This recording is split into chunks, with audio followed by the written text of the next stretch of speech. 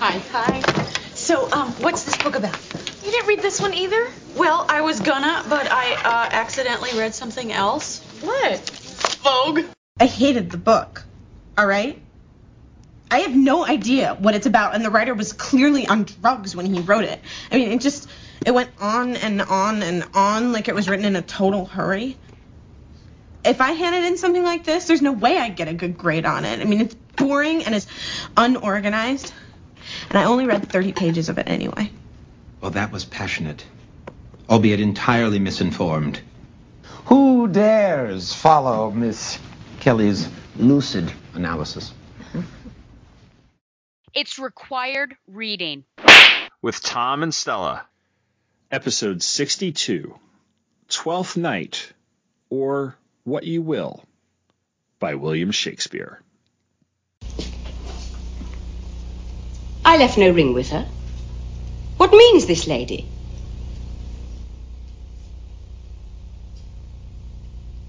Fortune forbid. My outside have not charmed her. She made good view of me.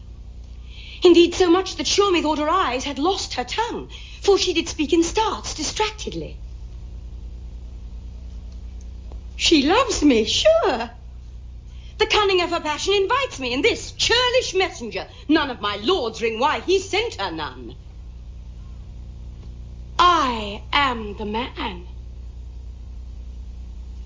If it be so as 'tis, poor lady, she were better love a dream.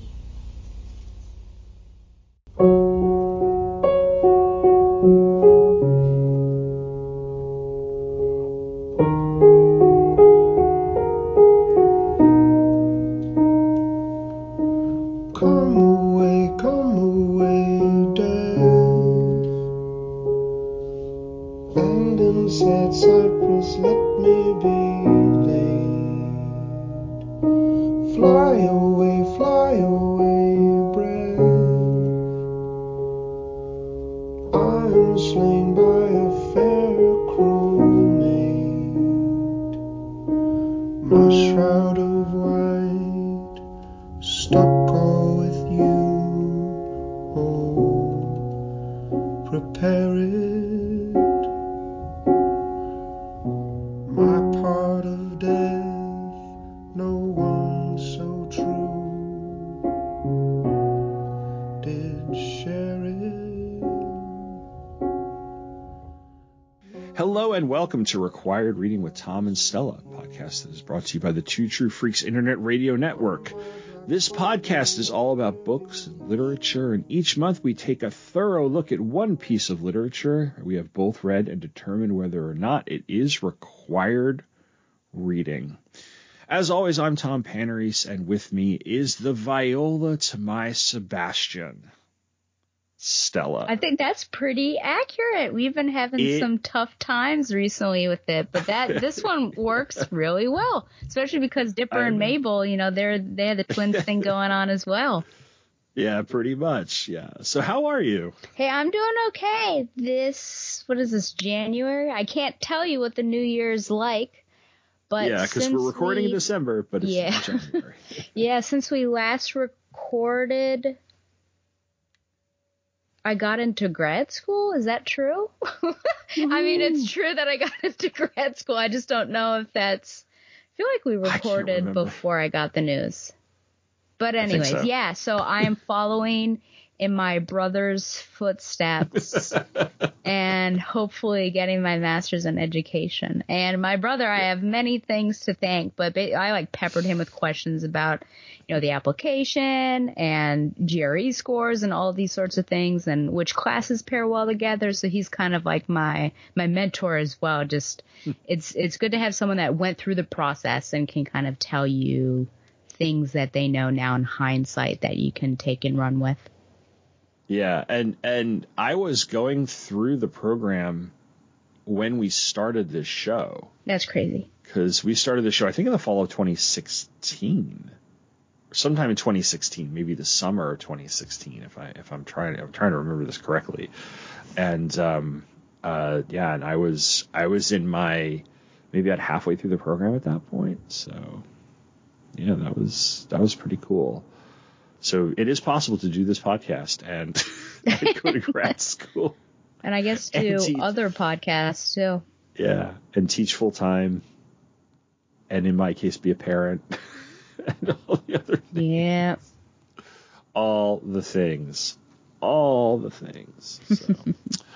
But no, congratulations. Thank you. You'll have to keep me. I'm sure you will keep me updated as to how it is going. At least to beg you for copies of books that materials. Yeah. Notes. If I might still have some. I have some stuff. So yeah. But before you head off to the hallowed halls or virtual halls, depending on what you're doing, of the university again, we're going to talk about another hallowed. That's a bad transition. We're going to talk about Shakespeare, William Shakespeare. Yes, Shakespeare. So we're talking about Twelfth Night tonight, which is this is the third. This makes Shakespeare the most covered author on this show. But really, that's only because we don't really we have repeated a couple of authors, but we tend to we don't really have a pattern in what we cover aside from the specials. We just kind of pick what we're. Sometimes one of us will know ahead of time because. Like in the case of like Les Miserables or Don Quixote, for instance, we gave each other a significant amount of lead time, especially like with Don Quixote, because that thing that's a tome, right? And I suppose if we were reading War and Peace, right, or something on the order of like a large Tolstoy novel, we'd give each other a couple months. But yeah, for the most part, it's just like, okay, like what are you interested in reading this month, and you come up with it, and I had Twelfth Night on the brain or whatever, and that's where we got. But yeah, we've done 2 tragedies at this point, so this is our first comedy, and it is. And I'm going to go into the history of the play, of course. I'll do a little bit of Shakespeare's life at this point. He's one of those authors that gets so studied that the way I've approached him whenever I've covered. When I've covered I covered Macbeth and then doing this, is I've just kind of looked at what he was doing at the time as opposed to just doing the entire life story, William Shakespeare. Mm-hmm. And then a little bit of background on Twelfth Night, the concept, as well as a little bit about who the Puritans were, because just a little historical context. Then we'll do the plot and the discussion as we always do. But before we get into that, I guess I should ask you, what's your history? Have you read Twelfth Night before this? What's your experience with Shakespeare? It's Shakespeare's comedies and Twelfth Night specifically. Yeah, not too many comedies. I don't know what that says about me, but more the dramas and the historic plays are the ones I tend towards. And the histories.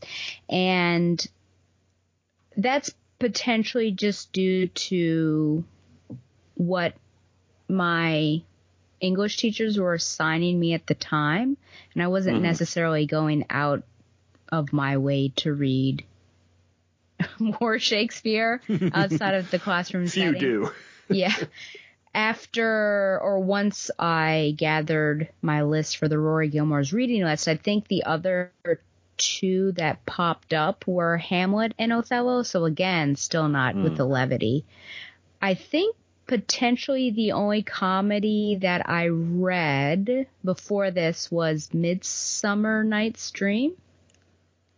That tracks. That tends to be one that a lot of people read at one point or another. Yeah. I did it in preparation for the school that I used to work at was putting on that play. It used to be that every other year would be a Shakespeare year.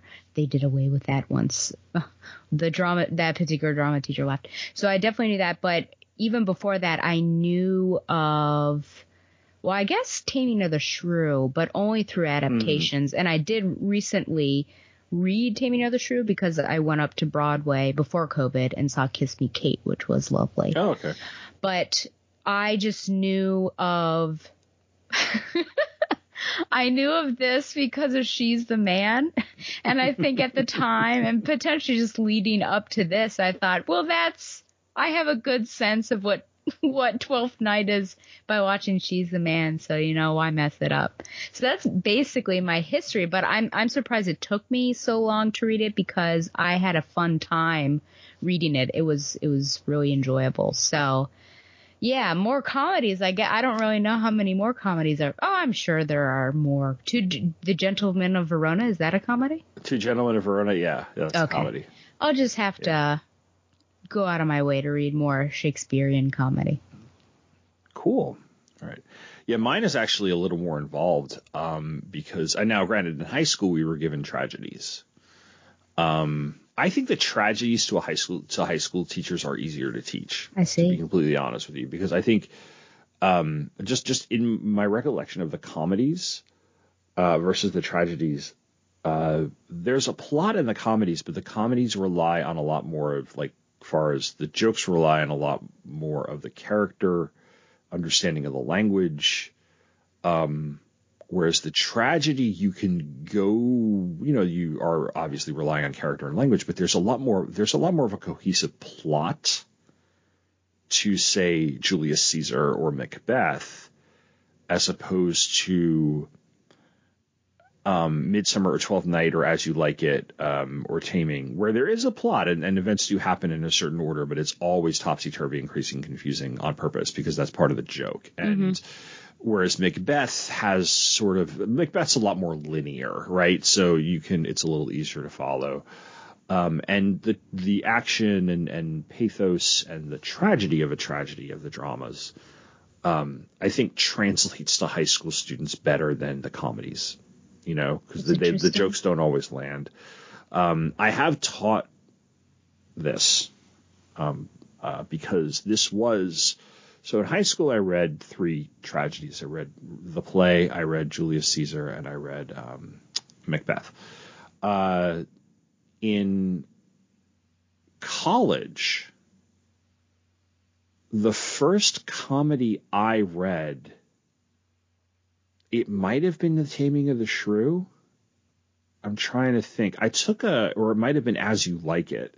I took a poli-sci elective that was called Sexual Politics and Literature. So it was a lot of feminist politics and literature. And As You Like It, in addition to all these Greek comedies, all these Aristophanes plays, was part of it.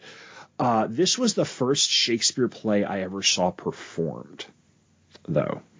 There was a traveling company that came to my college, Loyola College in Maryland, now Loyola University, in the fall of 95. It was the fall of 95 or the spring of 96.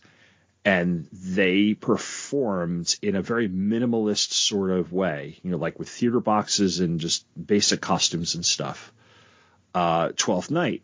And it was done in this really quick tempo way. And I laughed my butt off through the whole thing. I was like, this is so funny. And the name of the company was called the Shenandoah Shakespeare Express.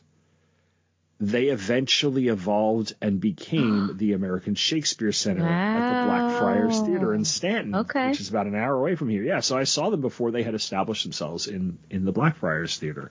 And it wasn't until years later where I went to see this at the Blackfriars. I've seen this twice at the Blackfriars. I took students to take it, to see it, where I read through the history of the, ASC and the program between, before the show. And I was like, oh, this was the Shenandoah Shakespeare Express back in the mid-90s. So, yeah, I saw them. And then at one point in my college career, I decided to pick up an English minor because I was a creative writing major.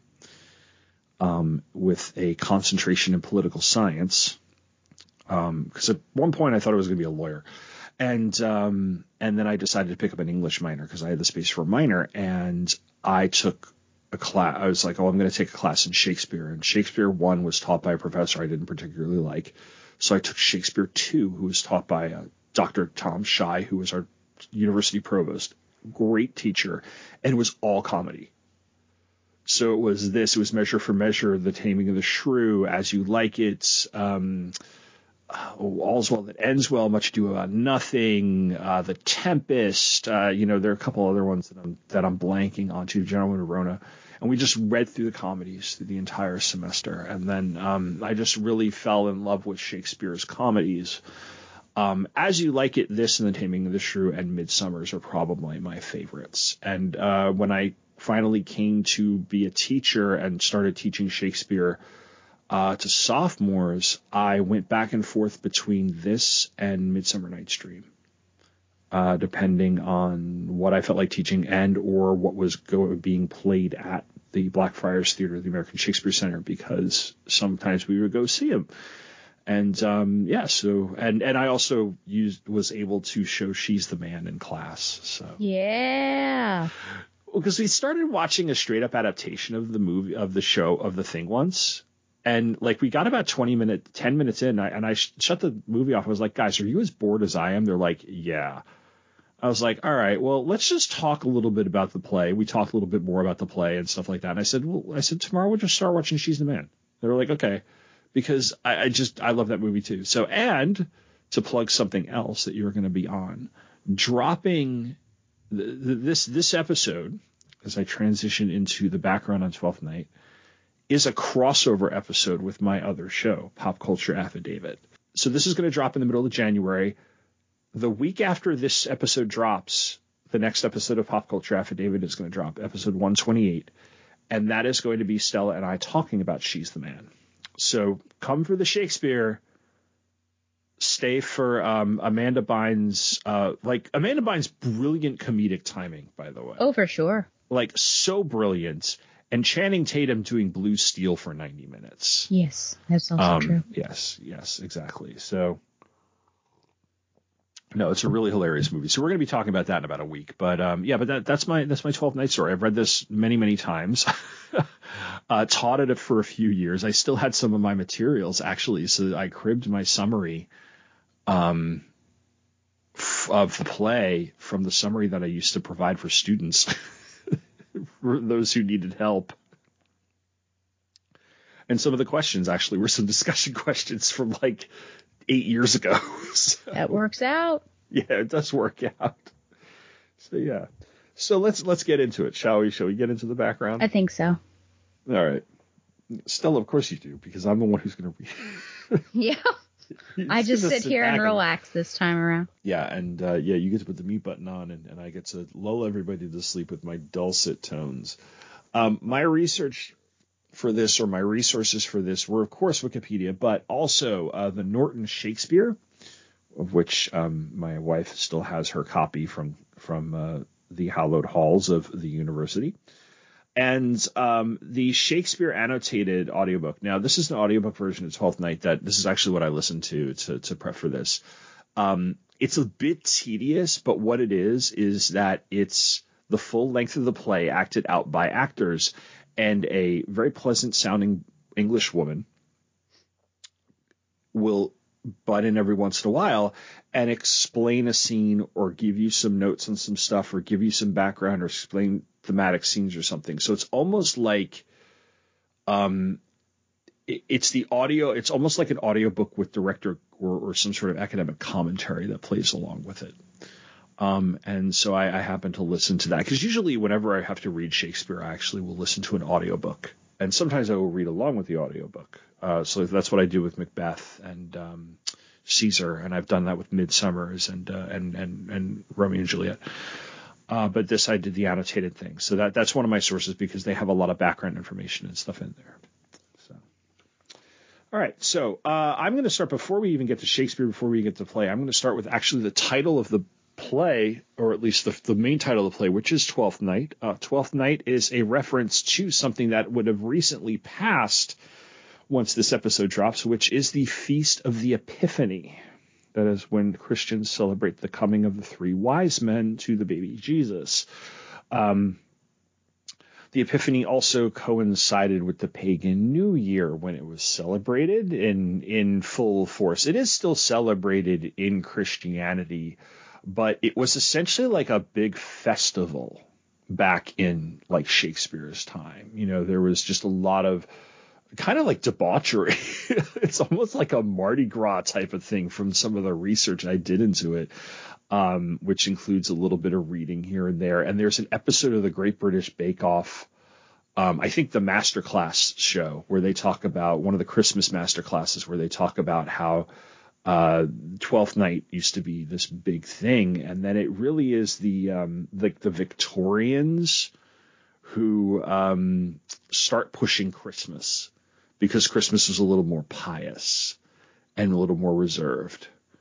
So thank you, repressed white people.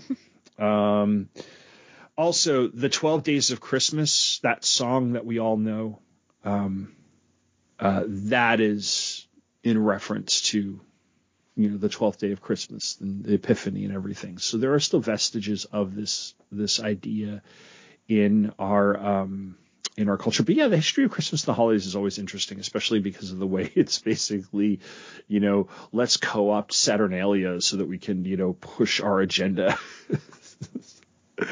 Anyway, but I do need to point out some of the politics as well. Speaking of Christians and politics, because this came out. This was first produced like 1601, right?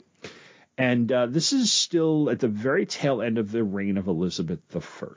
Elizabeth I dies in 1603, and she's succeeded by James I.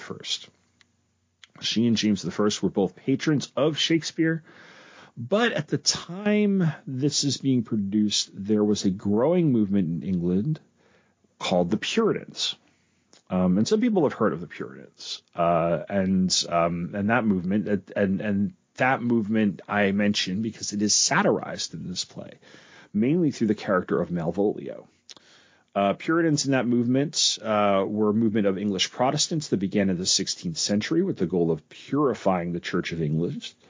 The Church of England has famously been created in 1534 when the Pope would not grant Henry VIII a divorce from Catherine of Aragon. So he was like, I'm going to create my own church.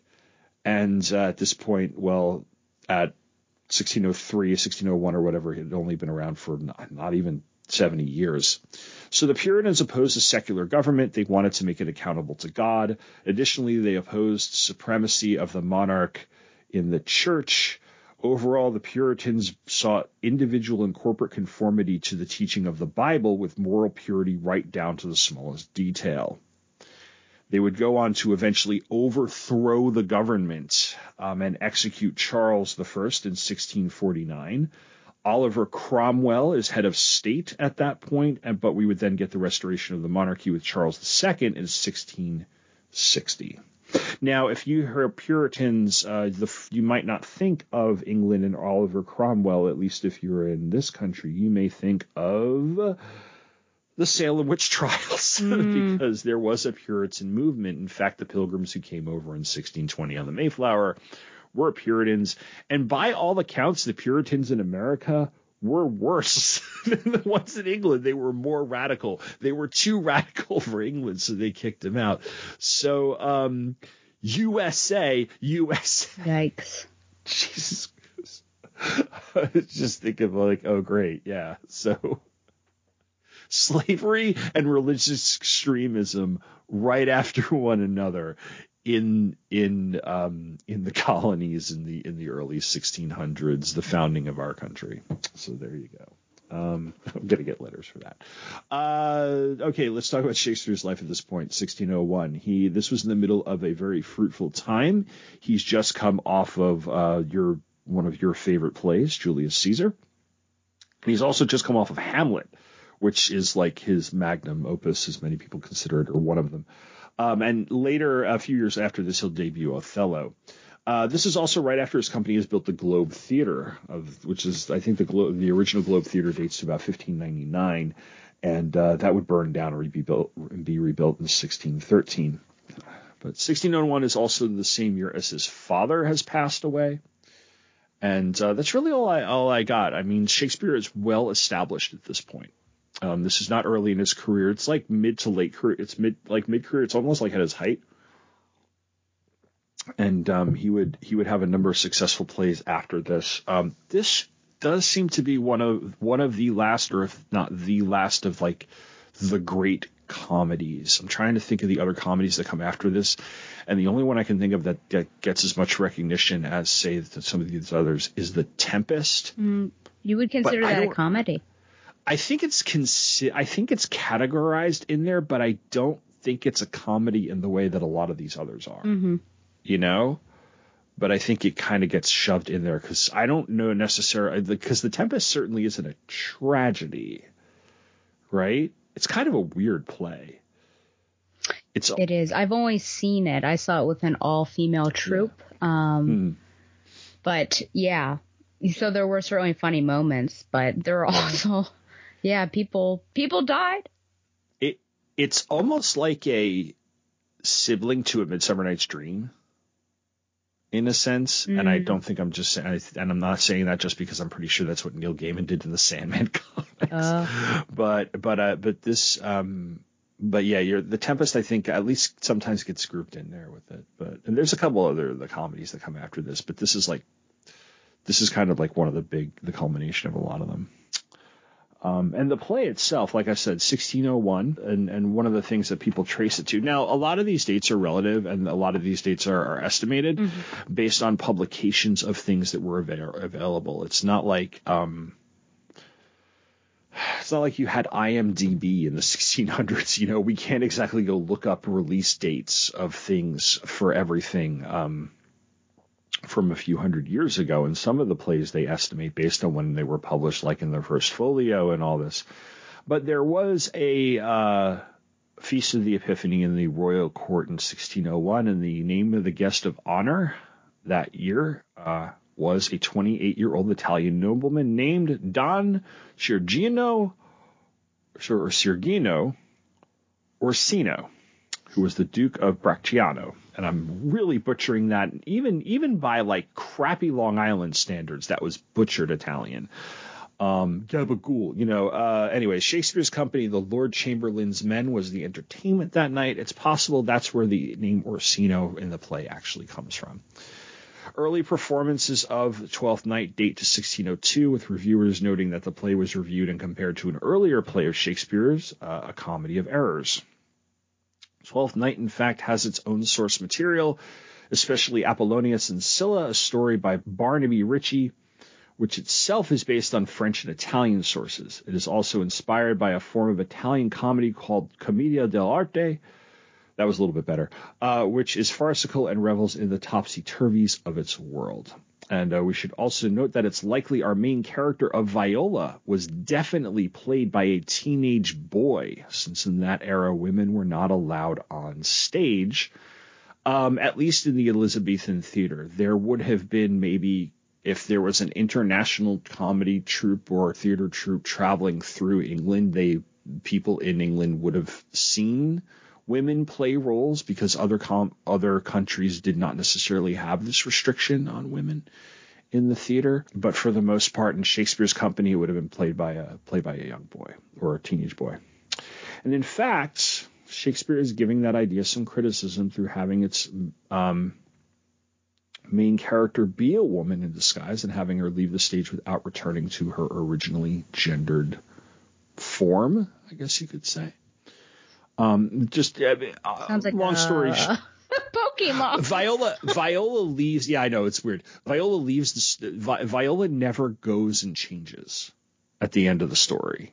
There's no, like, when you get to the end of Midsummer's and everybody's all like whack and everything, and everybody kind of comes back on stage toward the end for the conclusion, and the Midsummer Night's Dream kind of drags its end anyway.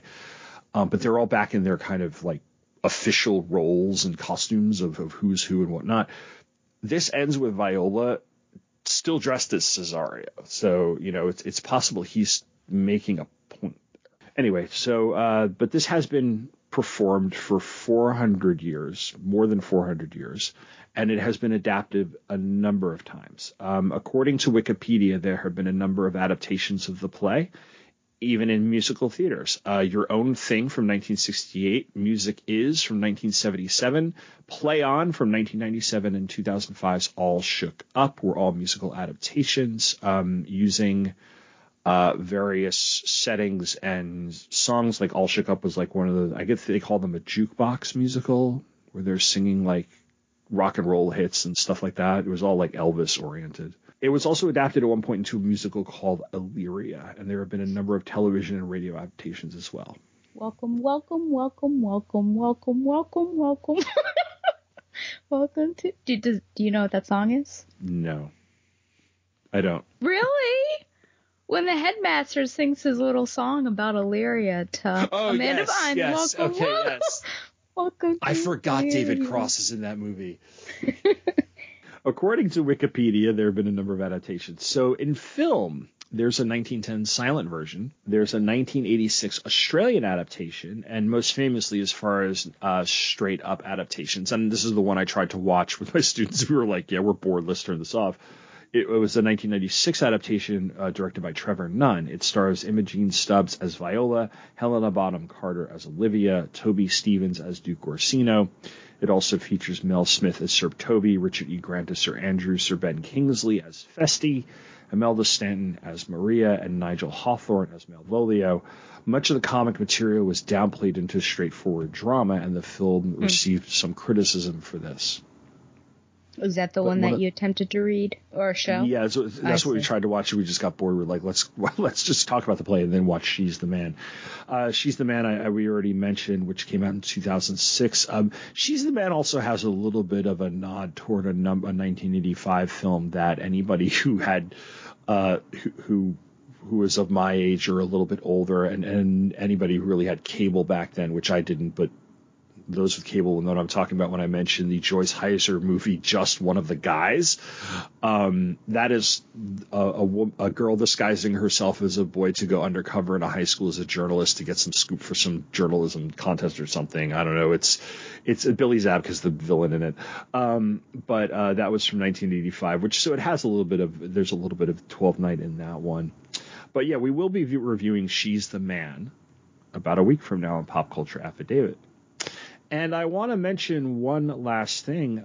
There are a few songs in the play, all sung by Feste. And some of the songs have been adapted and recorded. Operas based on Twelfth Night include Bedřich Smetana's unfinished Viola from about 1874 and 1883 to 1884. Karl Weiss's Blizensky, 1892, and the second version in 1917. Ivan Jurko's Vesser. This is opera is my Jeopardy weakness category. 1964, and Jan Klusak's Dvanakta Nok, 1989. And my apologies to anybody with this looks like a Slavic dialect. Overtures based on Twelfth Night having been composed by Alexander Campbell Mackenzie and Mario Castelnuovo Tedesco and Johann Wagner. And then the song O Mistress Mine from Act 2, Scene 3 has been set to music and sung solo by many composers, including Thomas Morley, also arranged by Percy Grainger in 1903, Arthur Sullivan in 1866, Hubert Parry in 1886, Charles Villiers Stanford in 1896, Amy Beach in 1897, and it's a big list. Let's see, more recently, Peter Racine Fricker in 1961, Sven Erik Johansson in 1974, Dave Matthews, yes, that Dave Matthews in 2014, which is what led the show off, by the way, and Paul Kelly in 2016, David Barton in 2019. Other settings for mixed voices have been composed by Herbert Brewer and Herbert Murrell, among others. Come Away, Death from Act 2, Scene 4 has been set to music by composers Gerald Finzi, Eric Korngold, Roger Quilter, and Gene Sibelius in a Swedish translation in 1957. And in 1943, Eric Korngold also set the songs A Do Good Man Devil from Act 4, Scene 2, Hey Robin from Act 4, Scene 2, and For the Rain It Raineth Every Day, which is one of my favorite pieces in the entire play, by the way. Interesting. I love it. It sounds like this very sad, not a torch song, almost like half drinking song and half like Mourning a Lost Love. It's melancholy, and yet there's something fun about that song. So and I'll play at the end of the episode. I'll play us out with an adaptation for The Rain That Reigneth Every Day.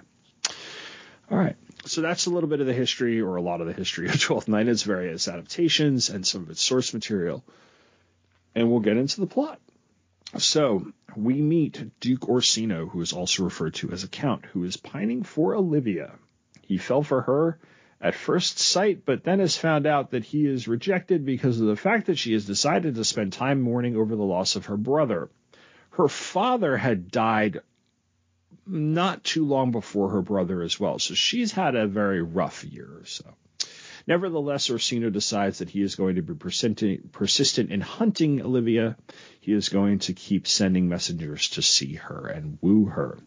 It is his belief that while mourning for her brother is noble, she'll forget about him when the right golden shaft hath killed the flock of all affections else. In other words, one night with him and she'll forget all about everybody else.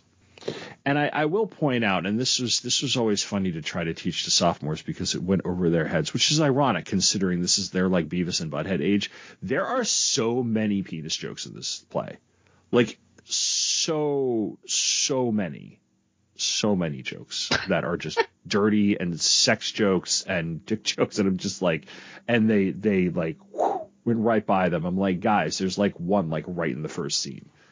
They're like, I'm like, yeah, y'all think you're smart, and like you get to this and you're just like, oh wow.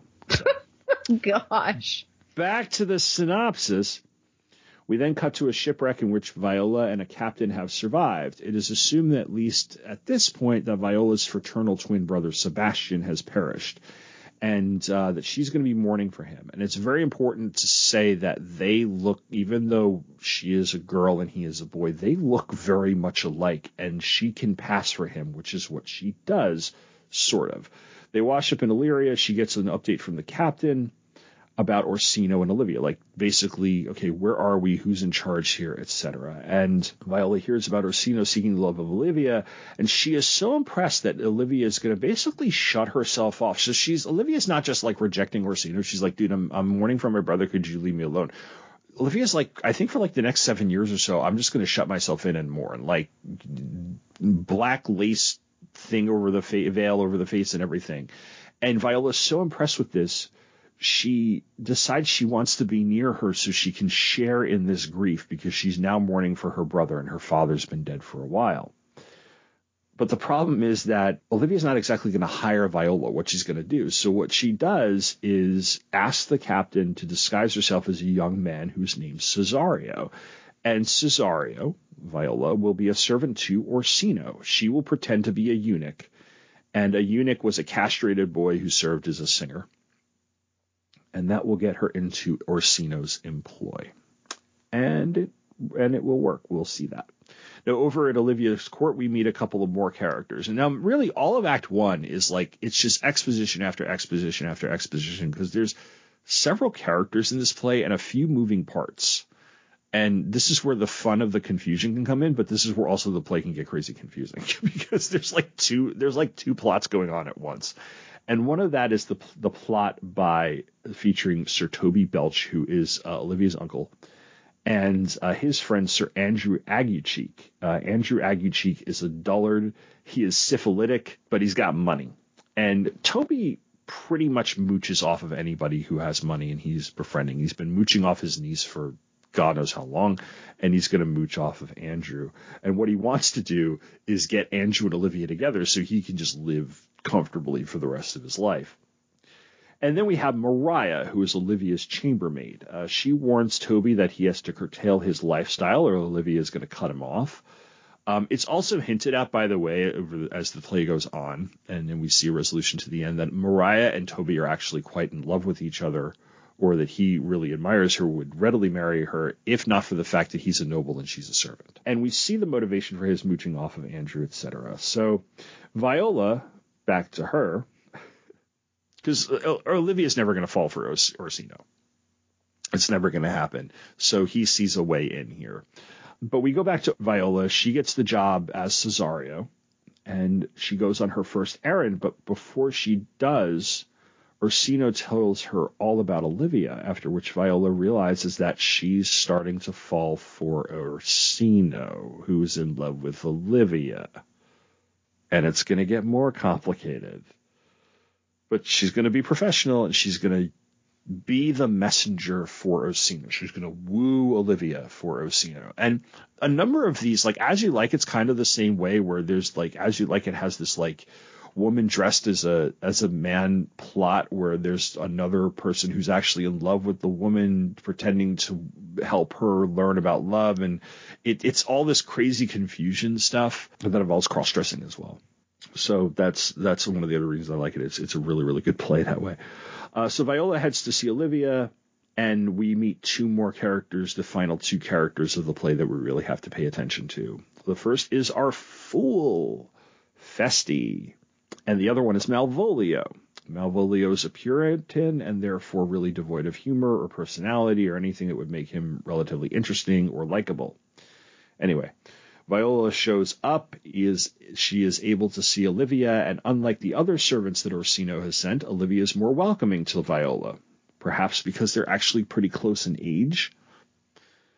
But she's only so welcoming in that she doesn't kick her out right away, and she tells Viola that Orsino needs to shove off a little bit more politely than she usually has. So Viola leaves, Act 1 ends, but Act 1 ends with Olivia sending Maria to give Viola a ring that Viola quote-unquote dropped, but which Olivia ripped off her finger to give to Viola so that Viola would come back. Why? Because Olivia is falling for Cesario.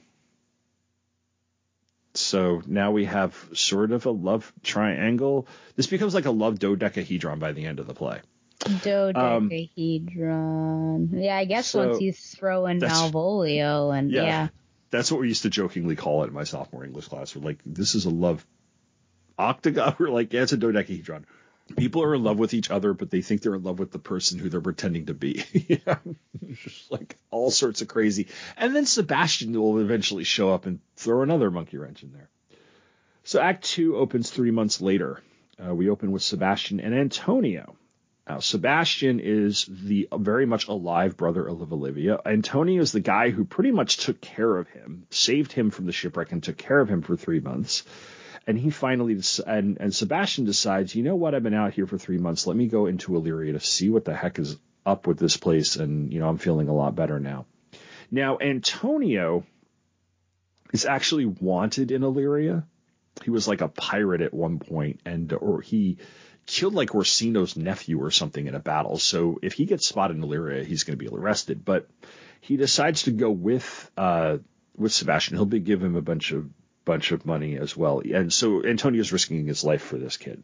We then cut to Malvolio encountering Viola, chasing her back with the ring and unaware that Olivia is using him to get Viola to come back. Viola sees through Olivia's ruse and recognizes what's going on in that Olivia loves her, or Cesario.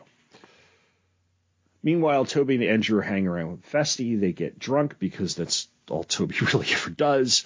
Andrew continually is proving himself stupid. The three of them are drinking and shouting so loudly that they're in danger of waking everybody up. Malvolio hears this, basically tells them that they have to get their act together or that Olivia is going to kick them out. And well, since Malvolio is a Puritan and he hates Toby so much because Toby's the complete opposite of them, he's going to try to get Toby kicked out of Olivia's house. Maria sees through Malvolio, however. She knows that he's a poser. He's a kiss-ass. He's more self-important than anybody. I think the word you're looking for is sanctimonious.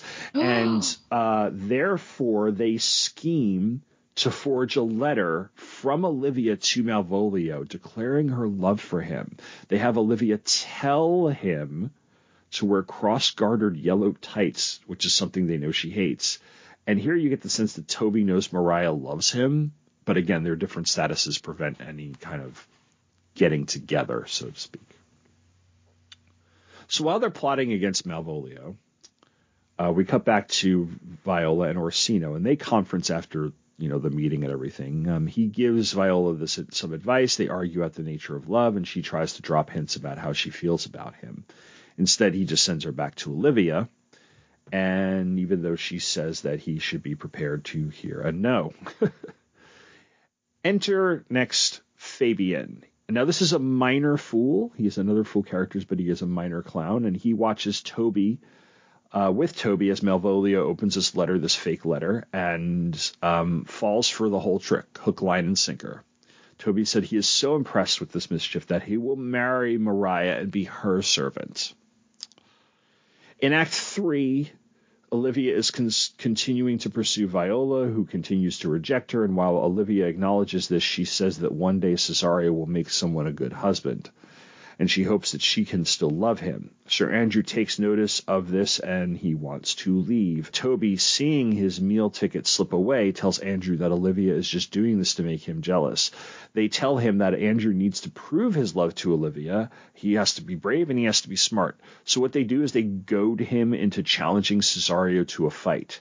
Now, part of the reason for this is that Toby is sucking way too much money off of Andrew. He needs the double income to continue mooching at the level that he is. So, again, if he can get their money, if he can get them together, he'll get double the money. It's then that Mariah comes in and tells them that the trick worked. Malvolio is dressed like a complete idiot, and he is going to go talk to Olivia, so they want to see this play out, and they head over to see Olivia and Malvolio. We then cut to Antonio and Sebastian, who have arrived in Illyria. Sebastian knows that Antonio is a wanted man in Illyria and says that Antonio really shouldn't have followed him. But Antonio does love the guy, so it's out of concern for him that he does this stuff. And Sebastian wants to see the sights, so Antonio decides to lay low, and the two separate and agree to meet up at the Elephant, which is a local inn. Olivia and Mariah discuss how Olivia is obsessed with Cesario, and she is obsessed with winning him, the same way that Orsino has been obsessed with winning her. This constant thought of unrequited love puts Olivia in a sad mood, and she needs someone who can help her wallow in said sad mood, so she calls for Malvolio, because Malvolio is usually dour. But because of the prank, he shows up dressed garishly and smiling. Olivia is debilitated by what she thinks is his madness, and she suggests that Malvolio sleep off whatever the heck is going on here. He, thinking that she wrote the letter, assumes that when she says, to bed with you, means like sleeping with her. He thinks that she's teasing him. This is the game of love, right? But honestly, she just thinks he's nuts and asks Toby and Mariah to look after her employee. Toby simply claims Malvolio is possessed, and to keep the joke going, they say they're going to lock him away until he's safe. After all that, Andrew does challenge Cesario to a duel, and in order to actually scare Cesario, Toby delivers the message telling Cesario, Viola, about how mean and terrible Andrew is, which is total BS. This is right after Olivia has given Viola a locket with her picture in it, so Olivia's in love. Despite this, Viola continues to pursue Olivia on behalf of Orsino. And she's like, this dueling thing is ridiculous. Do we really have to do this? But Toby gets Andrew all worked up by saying that he and Cesario will fought and that Cesario is really tough, so he'll have to fight well. And they actually have the fight, but it's like one of those, like, picture like when two guys do that like fake fighting where they kind of like hold their hands out and almost like swim donkey style at each other, like, and it's really, really farcical slapstick comedy if you ever watch this fight play out on stage. They are terrible at it. They don't want to hit each other. It's just like, and it's all played up for complete laughs. But the thing is, in the middle of the fight, which is silly, Antonio shows up. He thinks that Viola is Sebastian. And he jumps in and actually starts fighting with Andrew to defend Sebastian. And the problem there is that it alerts the police who arrest Antonio. And just as they drag Antonio away because they recognize who Antonio is a wanted man, he thinks that Sebastian, who is really Viola, so it's not really Sebastian, but he thinks it's Sebastian. He thinks Sebastian is, here we go, Stella, he's betrayed him. I don't like it. Viola, on the other hand, realizes that Antonio was talking about her brother, and she does the math and realizes that, and it's like an aside at that point, like she's on one part of the stage kind of just working the math out through her head, like, oh my God, my brother's alive, and the other two idiots are off on the other side of the stage. So as Act 4 opens, Festi goes to Viola to get her to see Olivia, and he finds Sebastian. thinking that Sebastian is Cesario, Viola, he approaches him. Sebastian tries to pay Feste to leave him alone. Then Toby, Fabian, and Andrew enter and are shocked to see that Sebastian is there, because they also think he's Cesario. Feste leaves to get Olivia. Andrew threatens, like a wuss, mind you, to sue for his injuries. And Sebastian sees this as a threat and actually draws his sword, and a real fight actually happens this time. Olivia comes in, sees the fight, and is upset it's possible Toby will kill Cesario, and she is upset that every time she leaves Toby alone, he does something stupid. So she stops the fight, and in that instant, she and Sebastian, who she thinks is Cesario, fall for one another. We then cut back to Malvolio, whom Mariah and Toby have locked up in a cell, a dark cell. The prank has gone too far, but they're really not stopping it at this point. In fact, they go even further. They dress Feste up as a priest, Sir Topaz, Feste basically tells him that he's the light, and he purposely plays up the fake possession thing. He plays Malvolio's words against him, even saying that God is punishing Malvolio for being a sinner. But then Toby has this moment of clarity and says that, Olivia's really mad at me, and she might cut me off, and it's possible that continuing with this joke will make things worse. So they agree. They go get Malvolio some paper, and they get him to write a statement saying that he's not crazy. And now that he's with Olivia, Sebastian feels great because, he's being taken care of, and Olivia wants to get engaged. But because she thinks that he's Cesario, they can't get, publicly engaged because he's a servant. So they're going to go get secretly engaged. Act 5 has only one scene to it. It's one of the longer scenes of the play, and it opens with Fabian and Feste arguing over Malvolio's letter, and while they do that, Orsino shows up. Feste talks to him about how his friends abuse him by teaching him nothing. Orsino sees Antonio and is outraged at him because of the fact that, Antonio killed Orsino's nephew in that battle. But he does have some respect for the guy as a fighter, and he asks why he dared show his face, knowing how he was wanted in Illyria. Antonio tells about how he saved Sebastian, pointing to Cesario, because he thinks that, as we see, and he gives the whole backstory. Olivia arrives and explains that Cesario has been with him, not with her, and thinks that Cesario has betrayed her. At this point, everyone... You did this on purpose, didn't you? No, it actually was in the synopsis I wrote years ago. I just kept it in there. At this point, everyone is confused, and you might be too by this synopsis. It's a crazy play because they don't know about Olivia and Sebastian's engagement, as well as the fact that Olivia and Orsino and Cesario or Viola are twins.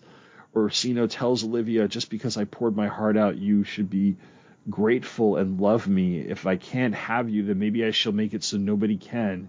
So he's figured out that Olivia has fallen for Cesario, and he's going to stop the union out of spite because of this betrayal that Cesario has done toward him.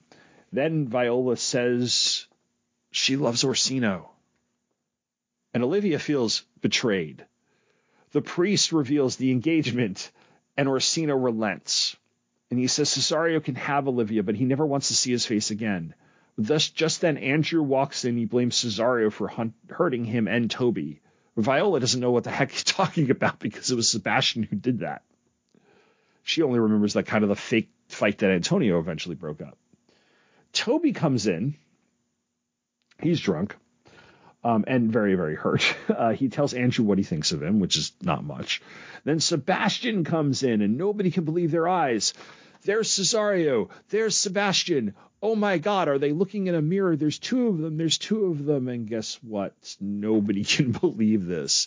So we eventually get the realization that, and the revelation that they are actually brother and sister. And everyone realizes who has fallen for whom. But before we can completely wrap things up, we have a resolution of the Malvolio letter plot in which Fabian confesses how they put Malvolio up to all of this in order to cut him down, and mentions that Toby and Mariah are now married. And Feste, of course, gets the last laugh at Malvolio, revealing his role as Sir Topaz, the priest. Olivia then asks Orsino to accept her as a sister-in-law, for Orsino has fallen for Viola. They all go off stage preparing the weddings of Sebastian and Olivia and Orsino and Viola, except for Feste, who stays to sing a melancholy song that sums up the whole play, and that's the song I mentioned earlier, The Rain It Raineth Every Day. So, love, twins, cross-dressing, betrayal, sort of. Did you like this play? Oh, gosh. It had all the ingredients of a Stella-written fan fiction, I would say.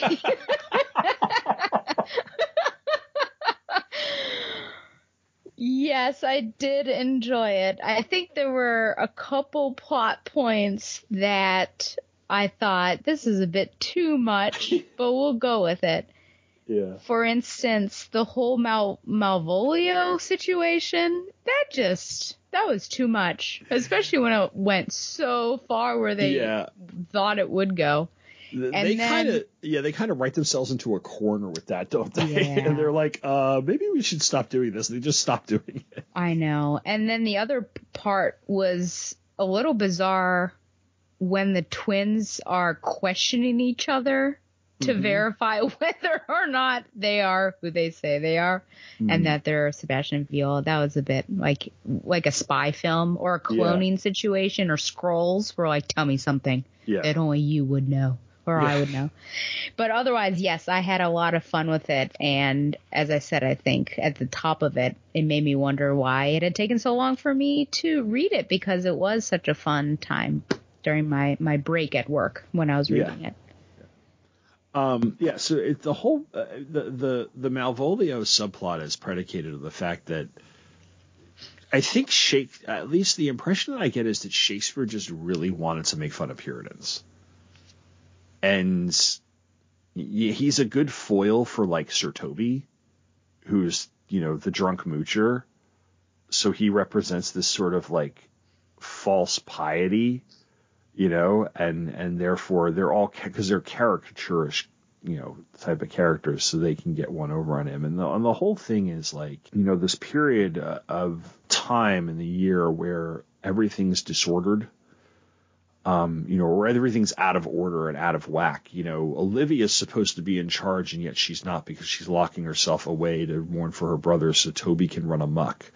Toby, the lord of misrule, so to speak. And then Orsino is more focused on love than being the count. And everything is like all flipped around, but by the end of the play, order has been restored. And they all get the last laugh on Malvolio, and Feste gets the last word, which fools tend to do anyway, right? But when we get to the love, because the love thing is the one that people remember the most, and it's the thing that drives a lot of the adaptations. For instance, She's the Man, the love dodecahedron between Orsino, Olivia, Sebastian, Viola, that whole thing. It's like right out of this. It's pretty faithful to this play. And the question was like, so who's Olivia actually in love with? Because she's just like, okay, I'm just going to love Sebastian because I fell in love with Cesario. And then all of a sudden Orsino's like, okay, I'll marry Viola. And it's just like, and I know it has to kind of end quickly, and it's the farcical nature of the play that it would be this zany. But like, I don't know, what's your impression of that? The Olivia one is a bit more curious for me and less easy for me to go with it than maybe the Orsino, if only because with the Orsino, it seemed like there was some appreciation. I don't know if that equates to attraction or not, from Orsino to Cesario, just in how he would describe Cesario and the closeness between them, the obvious affection, and how quickly Cesario is brought under or into his trust. So I think there's something already there. So besides I think getting acclimated to the idea that this right-hand man is actually a right-hand woman, I think he has less of a potential mountain to climb. But with Olivia, I feel like she is 100% loving a completely different person. Yeah. Literally and figuratively, because it's not, she was definitely not only in love with the form of Viola / Sebastian. It was the words. I would say that the words that Viola, as Cesario was speaking, was definitely something that wooed her, unintentionally wooed Olivia. And Sebastian, and how Sebastian speaks throughout the play, which granted we don't see him talk as much. Viola definitely has more screen time than Sebastian, but he doesn't seem up to par as Viola is, who's really wise and smart as well. So I don't honestly know. I feel like she's in love with the form of the twins, so that's easy, but the words that were coming out of Viola's mouth. So I wouldn't think that this would work. I don't think it would either. I go with it because by that point the play is so off the rails as far as and as far as just like all the crazy crap that's going on that I'm just kind of like, yeah, I'll roll with it. But when you do take a closer look at it, it's like, yeah, why would she fall for Sebastian even after eventually she would figure out, wouldn't she figure out that you're not like Cesario, or Cesario would actually show up, because Viola had no idea Sebastian was alive at that point. So if we didn't get the climax of the play in Act 5, there would have been a moment where Cesario showed up to Olivia's place and Sebastian was there, and it's like, wait a second. And doing that double take there. So sooner or later we were going to get that moment. Mm-hmm. And just jumping down to a question, is just as I was reading it, and I was reading the scenes with Sebastian, where Sebastian is really like crazy immature and a little bit more quick tempered, and Viola's like the rational one and really thoughtful. I like Viola as a character a lot, but there's like, they're not married because they're brother and sister, but there's like Shakespeare just kind of taking Romeo and Juliet and putting them kind of in this comedy in a sense. Like, because Juliet's the slightly more rational one of the two and Romeo's a moron.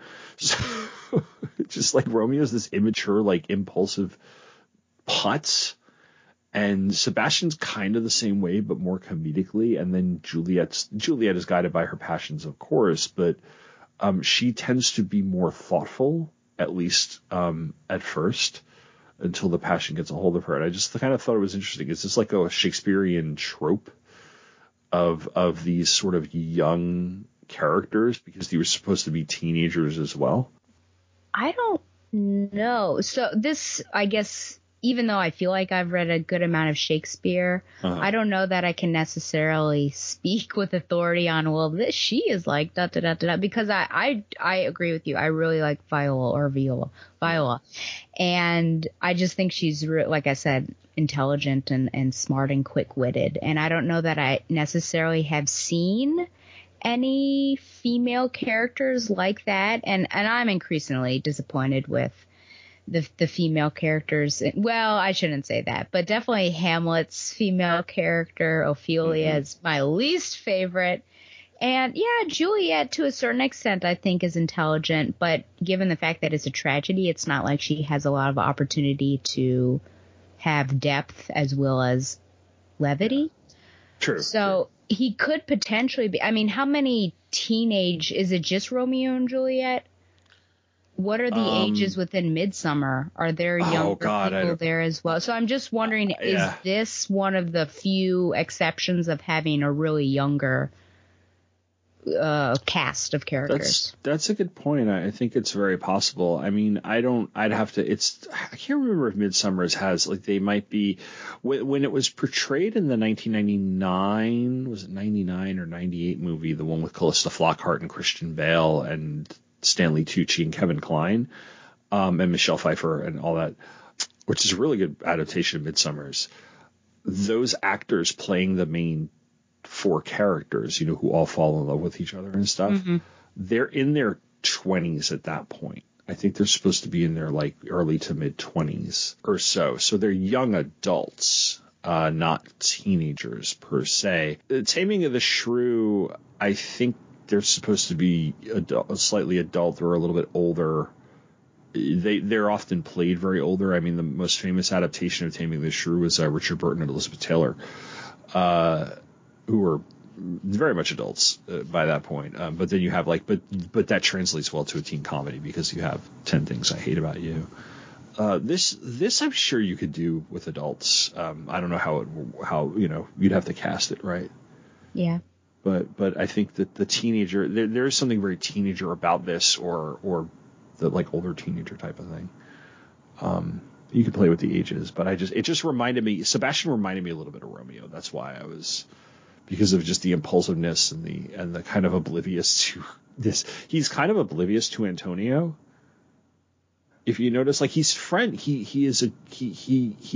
cares enough, or he appreciates Antonio, but I don't know. Like one of the things I kept listening to as I was listening to the play and reading is that like Antonio's kind of in love with Sebastian.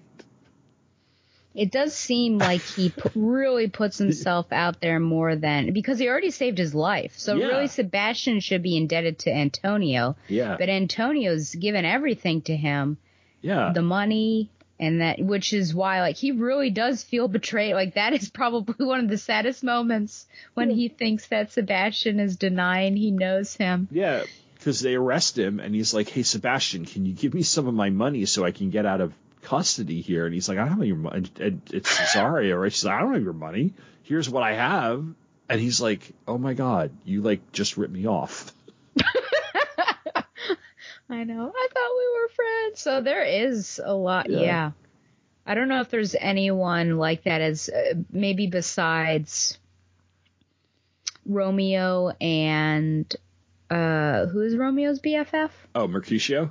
Yeah. That might be the closest sort of bromance that we have. But does that really border on erotica? Or I think you could make a case for the fact that Mercutio has a thing for Romeo. Okay. Yeah, because at one point, doesn't he say something like, don't think about Rosamund or whatever her name is? Yeah. Think of me or something like that. So it is possible, You could play it. You could definitely play it that way.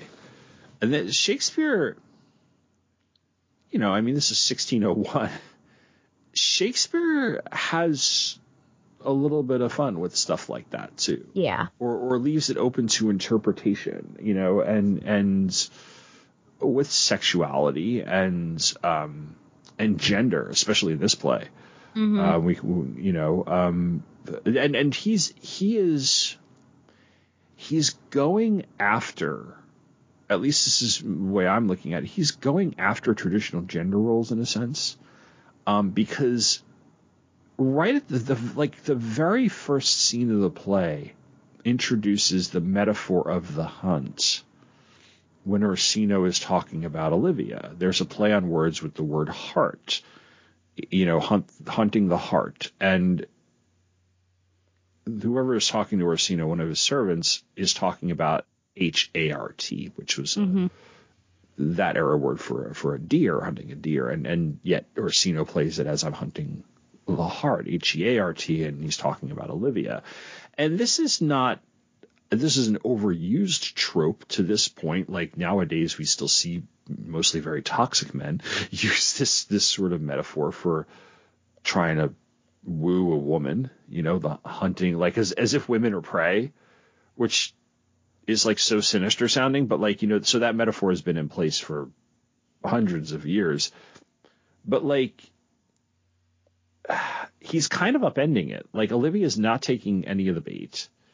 And who wins? And it seems like Viola wins in the end. I mean, like, who wins the hunt, so to speak, in the end? Do they all win? Do they all win? You get a car. You get a car. It's just like, thank you, Oprah. Everybody gets a trophy.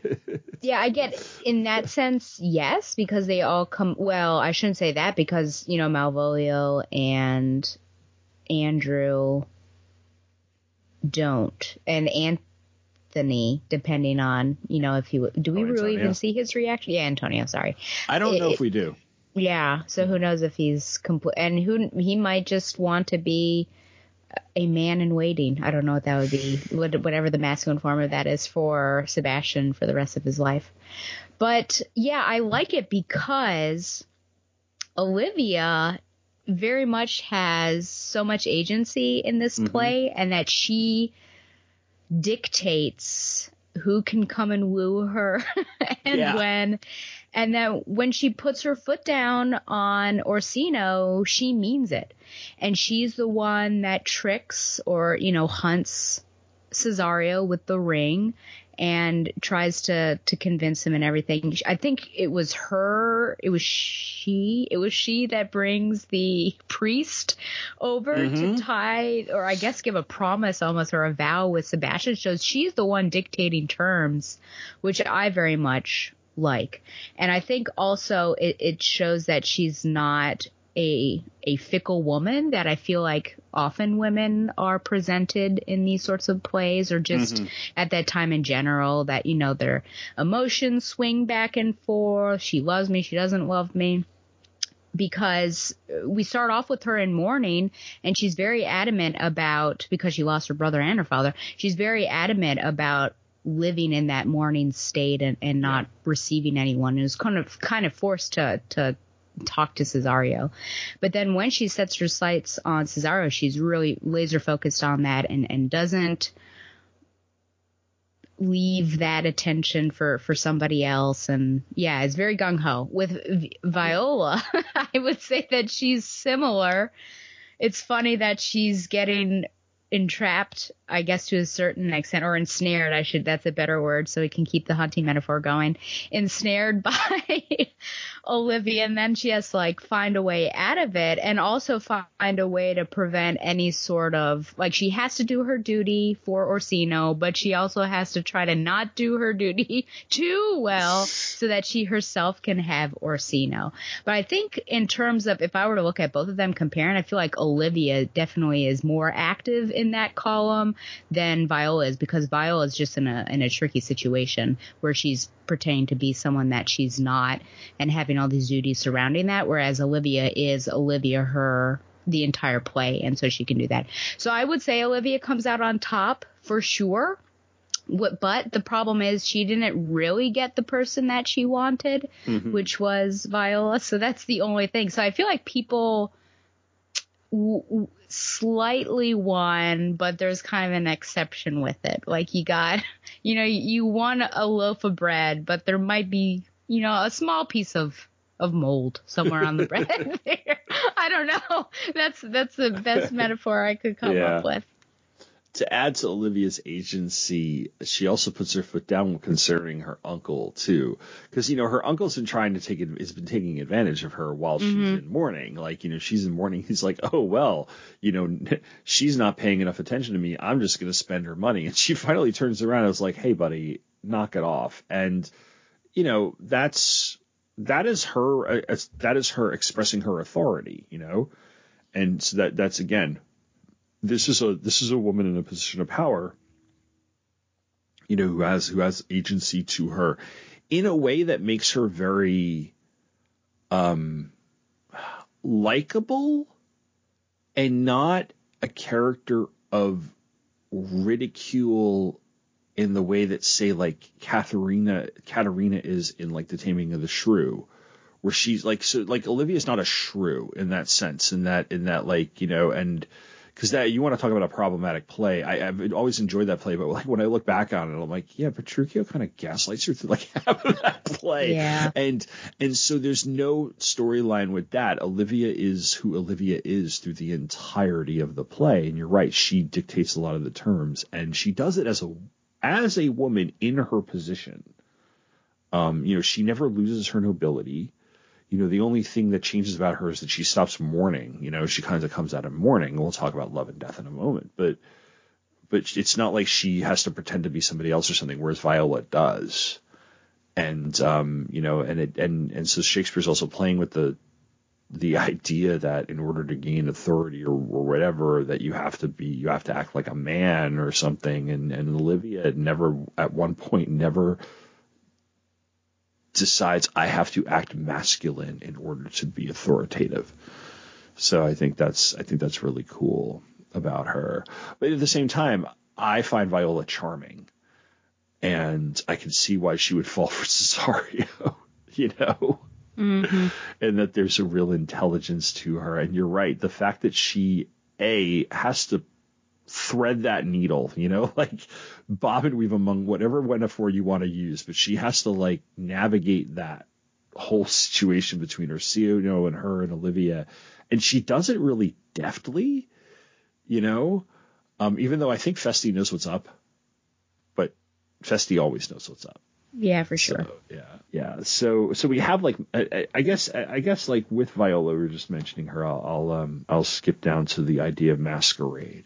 You know, we have disguises, and not just disguises in terms of for the comical stuff like Sir Topaz and Malvolio and that, and the cross dressing with Viola, but we have like the mask that Olivia does put on. She does have to put on a mask at some point, the mask of mourning and stuff. So when we think of masquerades and stuff like this, what role does it play? What if, in effect, does any costume mask disguise have on the various characters as well as their personalities? Does it reveal things about them? Does it actually, you know, in an ironic sense? I mean, does it hide things about them? What was your take on the use of costumes, disguise, and mask in this play? Yeah, I think with the exception maybe of Feste, mm-hmm. that oftentimes, ironically, I do think the costumes reveal something, because it seems like the person underneath is more inhibited. And so, wait, is that right? Inhibited. They're not inhibited. They're uninhibited. In their normal guise, they are more inhibited, yes. You're saying? And so when the Yes. mask comes on, the inhibition starts to fade. There we go. Okay. Yeah. That's what you're going to You speak good, I Mr. try. Panos. I try. Yeah, I think maybe they have that sense of freedom that, you know, no one knows who I am, so I'm really going to act out. And then you get to see through that of, oh, well, that's probably who this actually is. But I think with Feste, how we see him, I think he's probably the most authentic character. Mm-hmm. When he's just out and about, and I think he just has fun. So when he puts on the guise of the priest, right? Yeah. That is him just acting out and putting on a guise. But I think Viola in particular, she really gets a freedom that she wouldn't normally and she realized this right at the beginning when she asked Sea Captain to help her out. She knows that she can't go around just in her feminine disguise in this city, not only I think for safety purposes, but also because she doesn't know this city, and it's definitely going to be easier. And how true is this even nowadays? You know, it's definitely going to be easier to suss the situation out as a man, because you're probably not going to be as bothered. And so she has total freedom in that and can really speak well. Whereas I think she would have to be somewhat flaky or flighty or what's another? I don't know, shy or reserved. If she were a female, she couldn't be as bold as all of that. Yeah. And she's, the one thing about Viola taking the disguise up too, that's really important, is that sometimes in comedies where a woman is playing a man, or there's some sort of, or even there's a mask or a mistaken identity, a lot of times it's by accident. Like somebody assumes that somebody is playing some role or is somebody else, and that person has to, like, I got to keep up this illusion, this lie, you know, whatever. Viola does this of her own volition. You know, you're right. She realizes and she smartly understands that to make her way in Illyria and what she wants to do, she'll disguise herself. She's under no obligation to do it, though, and nobody mistakes her for Cesario.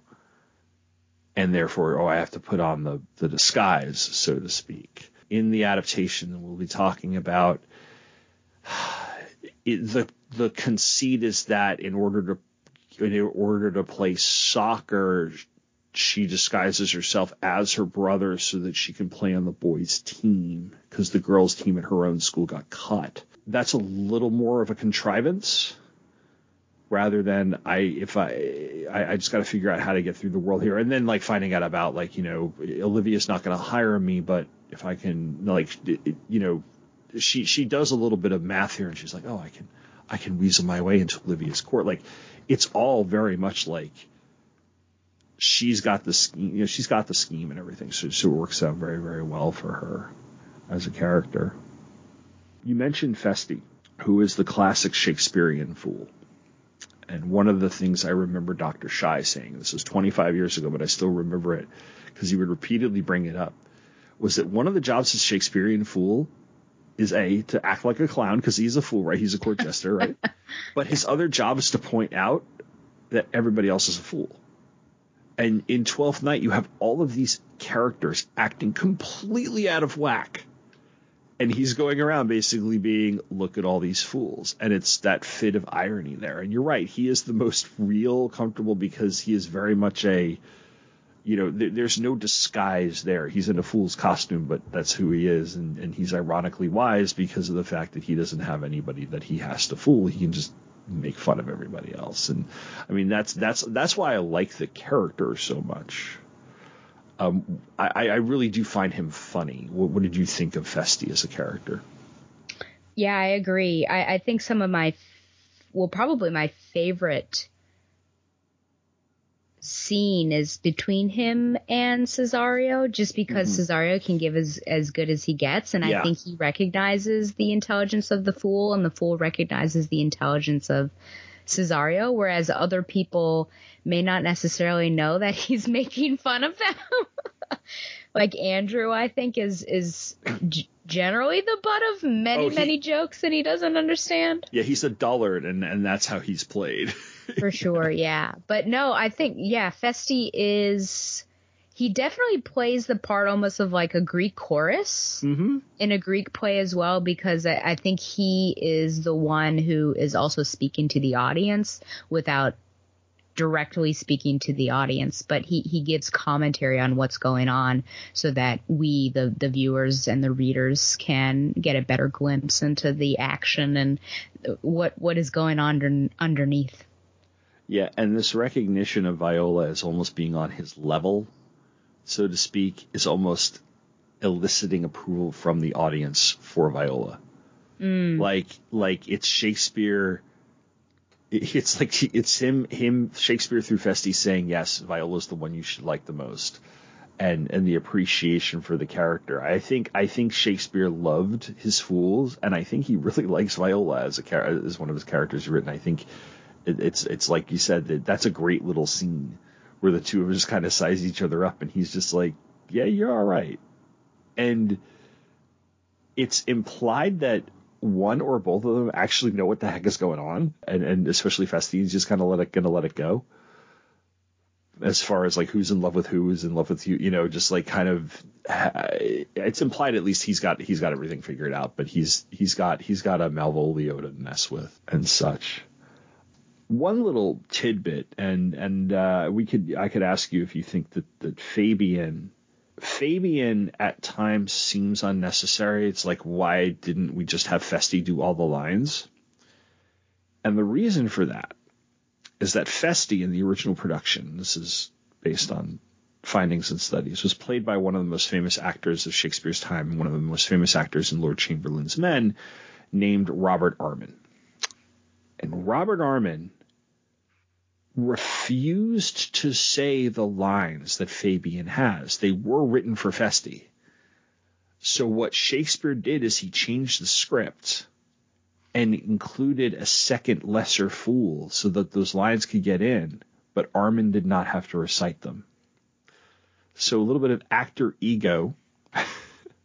And he had the pull. He was very famous at the time. I kind of think it keeps Feste's character above everybody else without, and Fabian, he had all the low humor and stuff, and what have you. Am I wrong on that, or is that something you noticed or did not notice? I didn't notice, so I bowed to your expertise on that. I remember when he popped up, I thought, do we actually need this character? And I had to go back to the beginning to even figure out, because Fabian, he just enters. He enters, and I think there's no description of who he is. And he's with Andrew and Toby, I'm pretty sure. Yeah. And I had to go back and look at my character list to be like, who is this Fabian person? Should I have been aware of who he is? So, seems like an unnecessary character for me, but as for content of what he says. But actually, if I'm looking at it now, which is something that I wondered often with Shakespeare, is the difference between when they're in, I don't even know, paragraph form speaking versus when there's actually, I think, poetic verse. Yeah.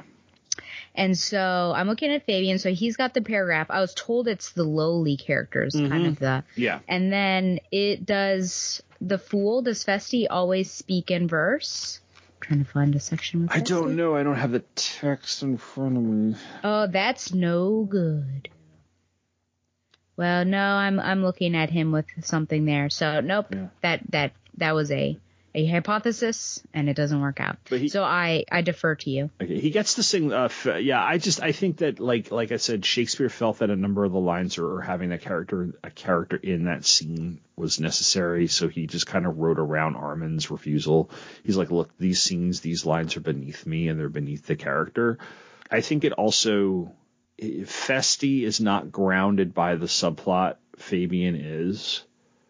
So by giving Fabian those lines and have him be just kind of this other guy they kind of dragged in, like, hey man, check this out, this is going to be hilarious, it frees up Festi to have fun with the Olivia Cesario Orsino plot as well as the Malvolio plot. Like, he's involved in the whole thing.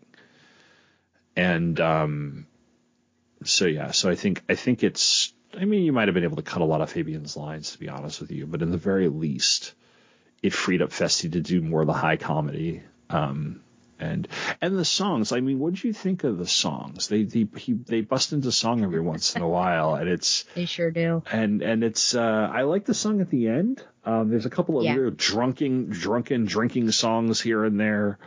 Yeah, they're very melancholy though. Yeah, basically about people not getting their girl. Yeah. So it's thematically appropriate because many of the people don't get the girl. I like them. I like how the first couple, I would say, well, definitely not the last one, but several of them are interspersed with dialogue. And so the song almost works as dialogue. It's not like they're talking over somebody. It's that they're conversing through song to a certain extent, and they know what they're saying. So it's definitely drunken revelry, and the buddies know exactly the song, and they're going after each other, singing at the same time. So I had fun with it. The last one, I know you said it's your favorite. It was a bit of a puzzlement for me, just because it seems to come out of nowhere. I think it's appropriate that Festi gets the final word, but it's just like an interesting musing to leave with. And again, melancholy, even though everyone somewhat is paired up, but perhaps it speaks to the issue at hand that we talked about first, that, well, they're paired up, but were they really with the people that they should have been with, especially in the case of Olivia. I don't know. But his last line is fun, just the fact that, all of this doesn't really matter, so I'll end the song kind of thing. But overall, I enjoyed them. Yeah, I know that it's not a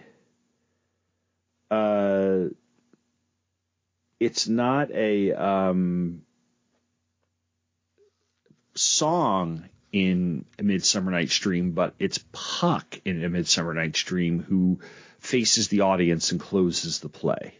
And he has has a little poem that he recites or whatever. He says he's got the lines rhyme. I'm looking at I have a copy of As You Like It of all things in this pile of books that is in front of me, Creating a Barrier for Sound. And it's Rosalind, actually, who's the main female character. And As You Like It, who does get the last word. She comes in, she says, you're not used to seeing the main female character in the epilogue, but here I am. I don't think, maybe because we're not used to the tragedies ending with something like that. the tragedies end in a funeral, the comedies end in a wedding, right? And so there's a fun to it. It's like, I can come in and break the fourth wall and say, hey, our play is done, and whatever it is. There is a melancholiness to this play. I think that's the other reason I like it, because there is a very close relationship between love and death in this play. Now Orsino's not necessarily mourning anybody. He's actually more in love with the idea of the pursuit of love. It's like there are times where I swear he's more in love with the fact that he's going after Olivia than he is actually in love with Olivia. Yeah. And then Olivia has seemed to, because when we first see Olivia, the image we get, and the image I get in my head, is one of almost like a black wedding dress. Like she has married death in some sort of way. What's her name? Havisham. Yeah. In Great Expectations. She's like, I'm cutting myself off for, I think it was like 7 years, she said, or something to that extent. Mm-hmm. And which is a long time, and so it's like, I'm gonna sit and mourn. So she has almost like gotten engaged to death and everything, and images back and forth of love and death seem to happen throughout.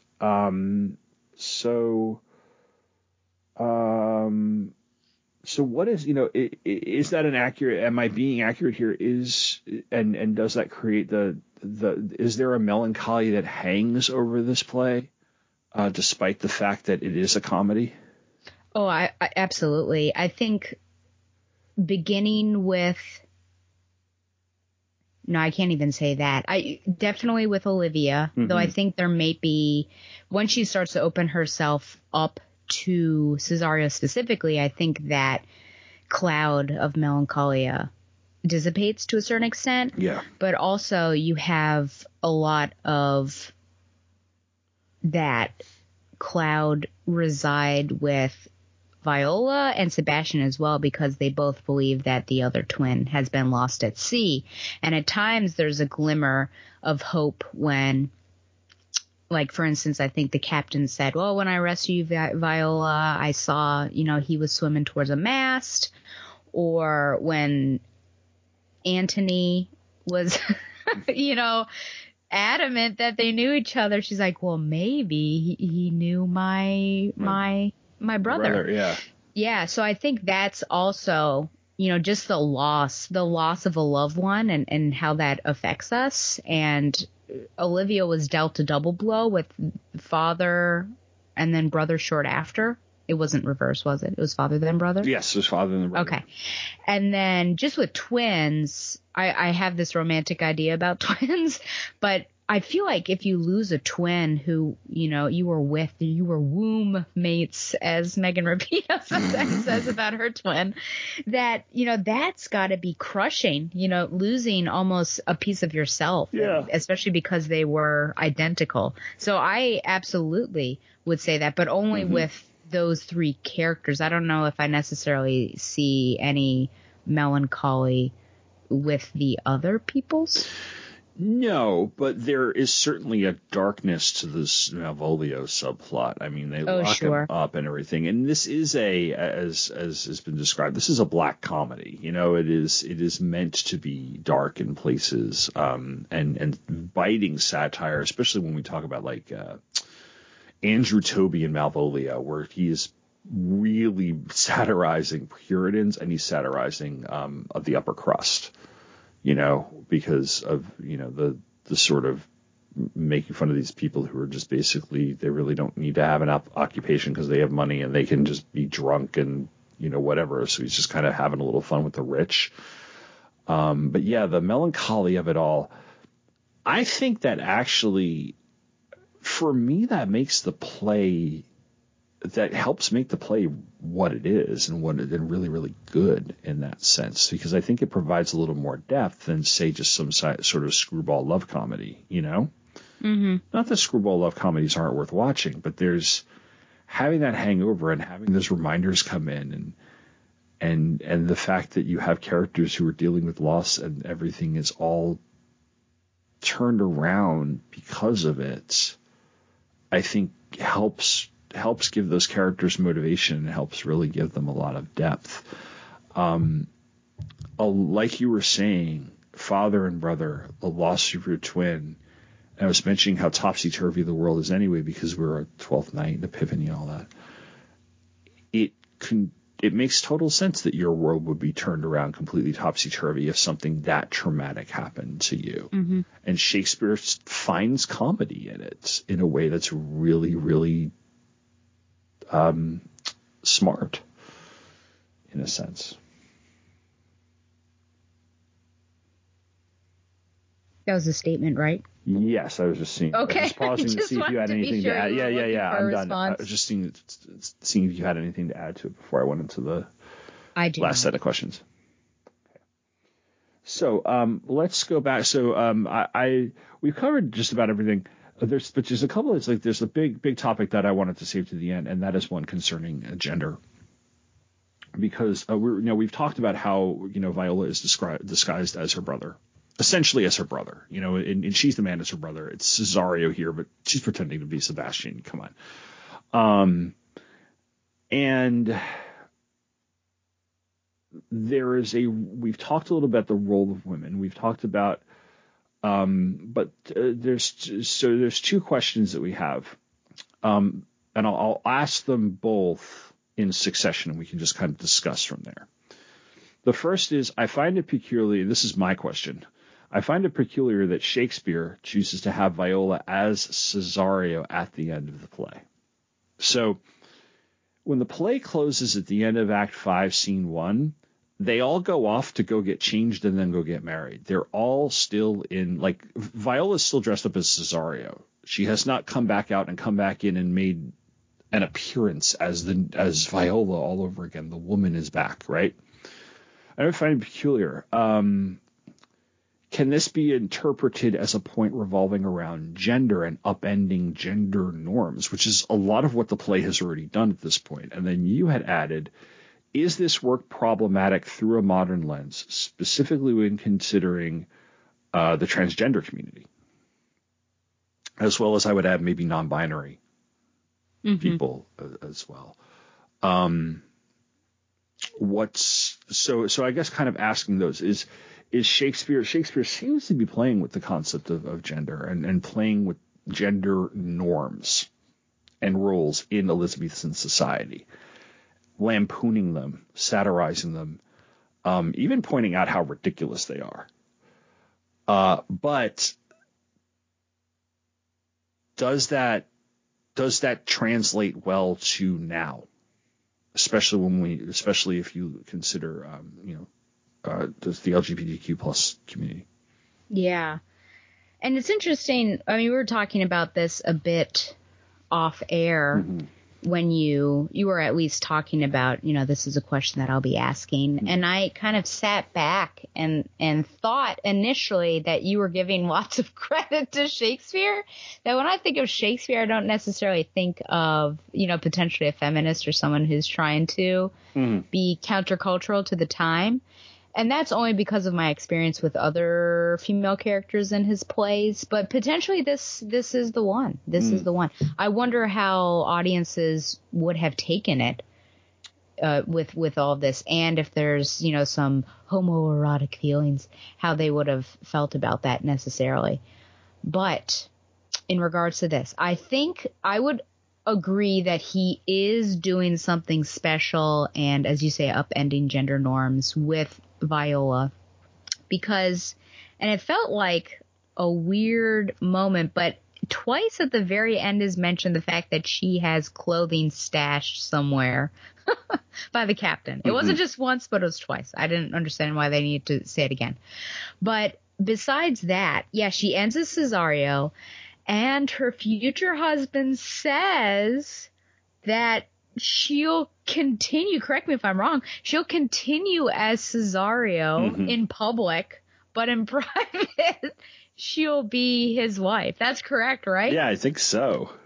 Yeah, so she's able to continue playing these different roles, which I think not only shows her power as a woman and being able to play a potential political or social role as Cesario, but also Orsino, who does not feel threatened at all by the strength of Viola's femininity and is willing to allow that, and also trust her so much that he still wants her in his court, but knows given the times that wouldn't be allowed as a woman. So because I trust you, we'll still have to have this masquerade going on. So I think you're right that there is something deeper going on. Mm-hmm. The reason why I asked about, trans reaction or non-binary reaction is I just wonder if it would, if you were to do this now and didn't say that it was Shakespeare, would people be upset? Because at the end of the day, they're just putting on someone else's skin or clothing for a time, but then they're reverting back to normal.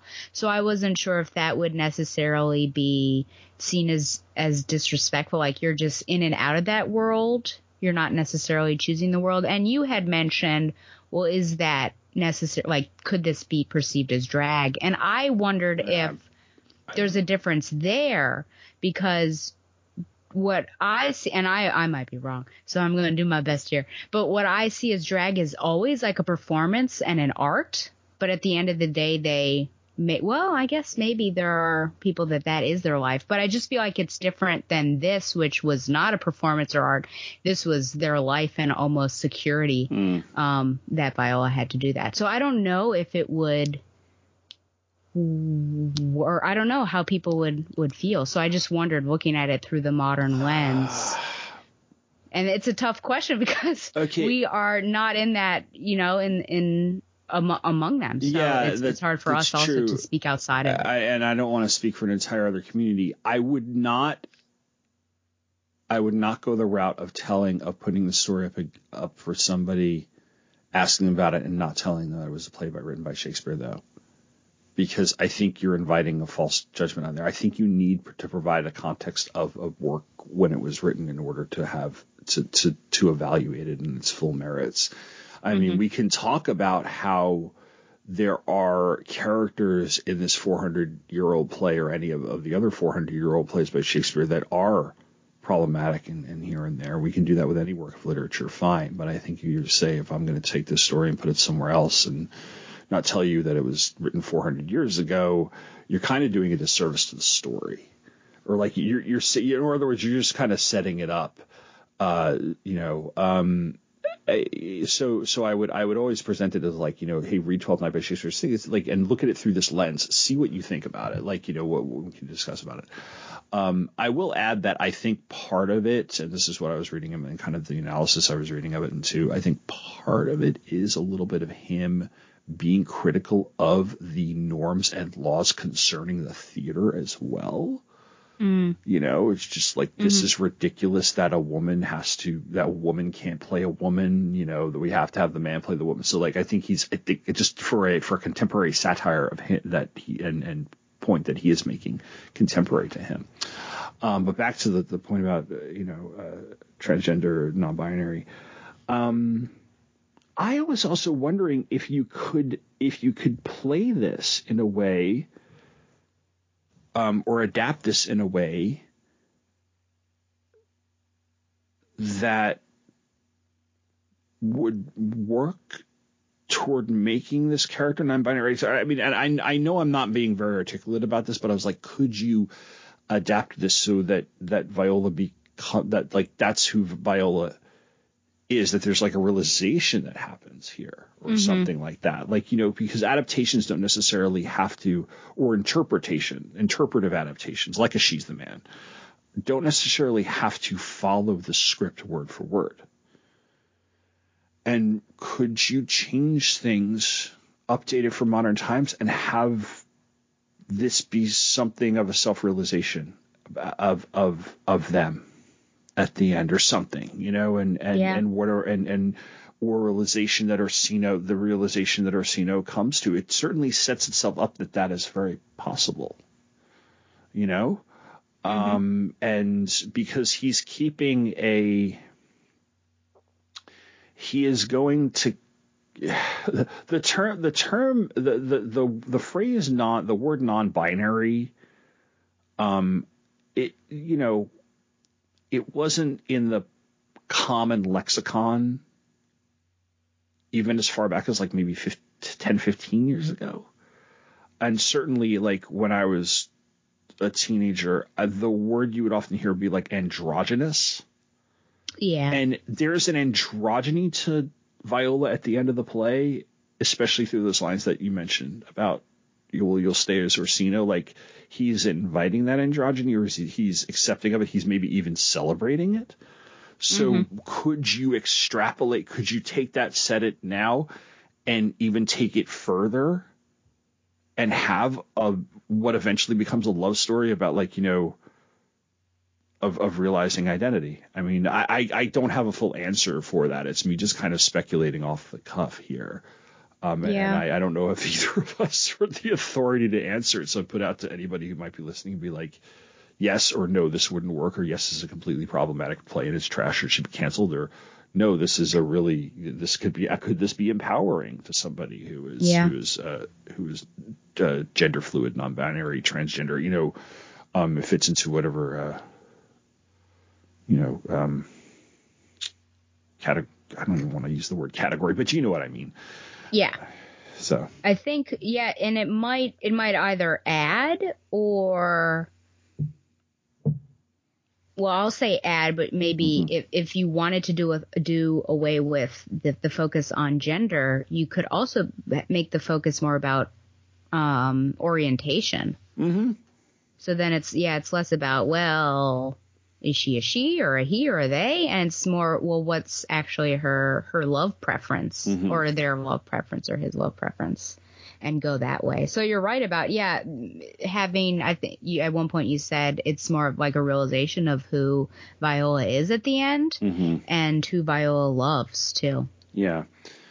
And I even think, it would be interesting. We would go back to who Olivia is really in love with. Like, is there a queerness you can find about Olivia? I mean, like, I think that you could, if you were to go off script and interpret this and come up with a different adaptation for this, you could probably take this in a couple of directions that would be really, because really to adapt this, you just need the conceit of somebody disguising themselves as a gender they are not, or disguising themselves because they cannot exist within the space, or whatever. In this case of Viola, she disguises herself as Cesario because she knows if she walks into Illyria as Viola, she won't get the opportunity to do what she would like to do, which is be near Olivia to mourn that love and death relationship. But she knows that if I disguise myself as a eunuch, now there's a practical aspect to disguising herself as a eunuch because a eunuch were castrati and they had soprano voices, right? So if she was a teenage boy or teenage male with a high lilt to her voice, to his voice, and said I'm a eunuch, that was socially acceptable. There was a practicality to calling herself for that, because that way she can put the disguise up and nobody's going to be like, why do you sound like an 18-year-old girl? It's like, well, because I am an 18-year-old girl, but I'm pretending to be a guy. But if I'm like, I'm a eunuch so that I could sing really prettily, I'll be like, okay, we accept you. But at the same time, like, we could play with, you can play with that. You can play with the motivation. It's just the idea that somebody is disguising as somebody who's not, and there's a practical way to get it. And I don't know, is Olivia like in love with this? They're in love with them. I mean, yeah. So I think there's something about this is very ripe for a lot of different adaptations and interpretations. That even 20 years ago, 25 years ago when I read it, I wasn't exposed to that when we first read it. So I think that the increasing cultural shift, and it hasn't shifted enough, obviously. Yeah. But the cultural shift toward acknowledgement and more acceptance of people, you take a look at this work and you're like, wow, there's a lot more to this than just this silliness, and you can mine this for a lot more. There's a lot to swim around in as opposed to some other things. Yeah, I mean, part of me would be like, just lean into the queerness of it, for sure. I mean, I could see an adaptation where Viola ends up with Olivia, Sebastian with Antonio, and Orsino is just alone, because it seems like he is similar to King Iarbas in book 4 of the Aeneid, where he doesn't necessarily, I feel like he may not actually love Olivia, but he just loves the power and like the kingdom that he can potentially get from it. So yeah, just have him be on his own and trying to wrest power in some other way. I think that would be really interesting. He loves, it's almost like he sees it all as a game that he likes to play. I think for it's what's interesting is there's a part of him in the very beginning of the play that makes you think that if he actually won the game, so to speak, I'm putting it in those terms, if he won, he wouldn't know what to do with himself. Like, it's almost like he doesn't actually want to win. He loves playing the game more than he actually likes winning the game, even though he would never tell you that. So you could play with that too. Like, is he relatively unsatisfied at the end, or can you find some satisfaction? Because he's not an unlikable character. Right. No. He's not Malvolio. There's no villain in the play. Malvolio is the closest thing. Malvolio gets what's coming to him, and oh God, I don't like Malvolio. I'm surprised. I mean, this is not the place for it, obviously, because there's another place for it, but that they didn't have that character and She's the Man. It was just the tarantula. Yeah. I don't think they could do anything really with it. The closest they had Malcolm, but Malvolio kind of reminds me of Mandy Moore's character in Saved. And actually, funny enough, Amanda Bynes' character in Easy A. Because they're both, I think they are both like very, very Malvolio-like characters, except instead of being Puritans, they're evangelical Christians. And there is a puritanical aspect to the very, very hardcore evangelical Christian. So if you were to set this in modern day, that's what you would make Malvolio. Like the really hardcore, you're going to hell for stepping 1 inch off the straight line. Yeah. So like those sorts of, those sorts, and I think that's what Malvolio would have been in if we were just setting this at like a modern context or something like that. So in that regard, I'm like, yeah, get his. All right. So, is this required reading? I think so. If you want to have a Shakespeare that is not consistently dour and with many, many deaths, then this is a light tale that also has some depth to it and depth to the characters that I think you would appreciate. So I think it's good to add it to your Shakespeare repertoire. I would, if this were a gender studies course or something we were talking about, like more academically, we were talking about a few minutes ago, I would say, yes, this is really worth studying. If I were giving this to high school students again, it would be either this or Midsummers, like I used to teach, because Midsummers is another play that I think is easily, like another one, you could easily see the comedy in all of it. But I say this with an asterisk that it is, in that I think, much like a lot of the comedies, this is much better seen than it is read. Like, I think that, I want to read Twelfth Night. You should read Twelfth Night and you should go see Twelfth Night. Or find a very good production of Twelfth Night, like that's like a stage production or something, and see it, because there's a lot of what's here that you need to either hear or see in order to really like. This is a hard play to just flat out read to yourself. Like when I listen to it alongside the text or when I see it on stage, and my first exposure to this was on stage. It wasn't as assigned in a class. And I think that's one of the reasons I loved it immediately, because I saw it in the setting for which it was taking place. Whereas some of the other drama that we've read, I could read and not see performed and still really, really appreciate it, like A Doll's House or The Glass Menagerie or A Raisin in the Sun, right? Like even Macbeth, like I can read that and find the richness and see this in my head, and I don't necessarily need to see a performance, but I'd love to see a performance. This, I'm less likely to be like, okay, just read this and you don't necessarily have to see it performed to really get it. I think this needs to be seen and heard as much as it needs to be read. And so if you're like, where do I start with the comedies? I say see Twelfth Night, read Twelfth Night, see Twelfth Night, hear Twelfth Night. So I would say required reading with the asterisk of seeing it performed or hearing it. So we have a couple of Facebook comments in our feedback, and they're both from our Scholastic book buddy, Robert Ward. They're both about episode 60. And Robert, to his credit, sent us some very funny memes. One of which was regarding the fact that, like, you know, he seemed to be enjoying our young adult special, even though we were like, he's going to hate us for this because he's like an adult. He was like, at one point, I think he said he was reading, there was a meme about him reading Percy Jackson because somebody recommended it, and then turning around and be like, I actually like this.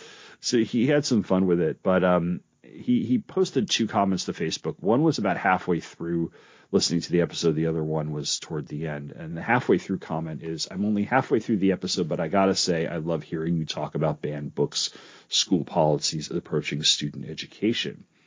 And if you want more of that, both of us were on a fairly recent episode of Questions We Don't Have Answers, or at least it was back in September? Was it October, November or so? I think it was November. It was November. It was after the election. Yeah. So sometime in November with Q No Way, if you want to go listen to Stella and I talk to Don and Harry about parents and school policies and that sort of stuff. I really enjoyed the conversation, and then I listened back to it and I was like, oh, this is really good. So anyway, back into Robert's comment.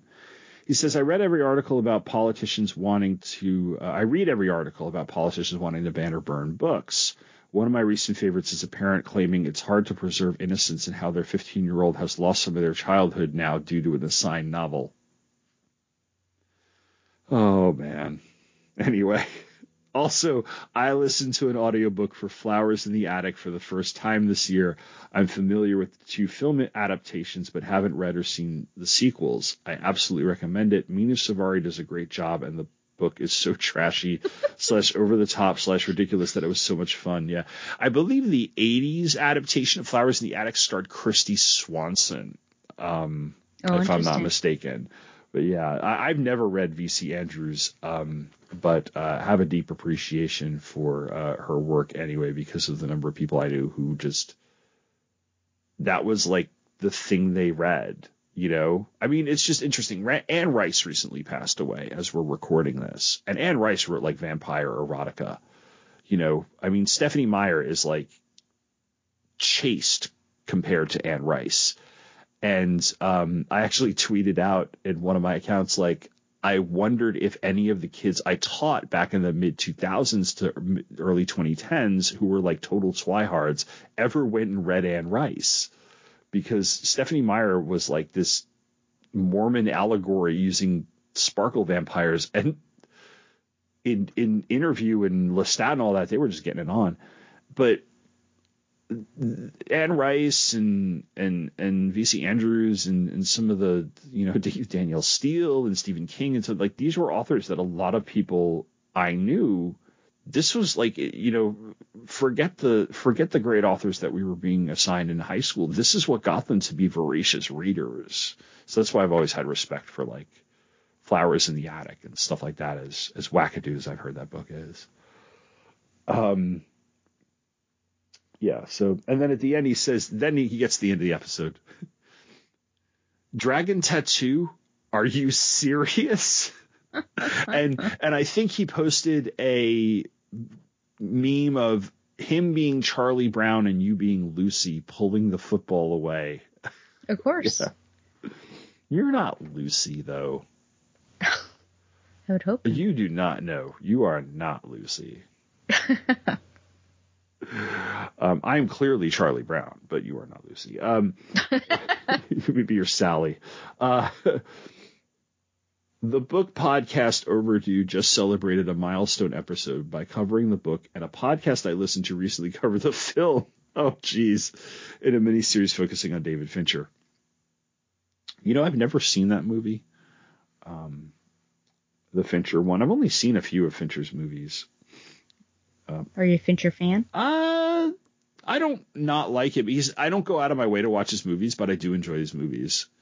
Even the one that he's disowned, I kind of enjoy. Which one did he disown? Alien 3.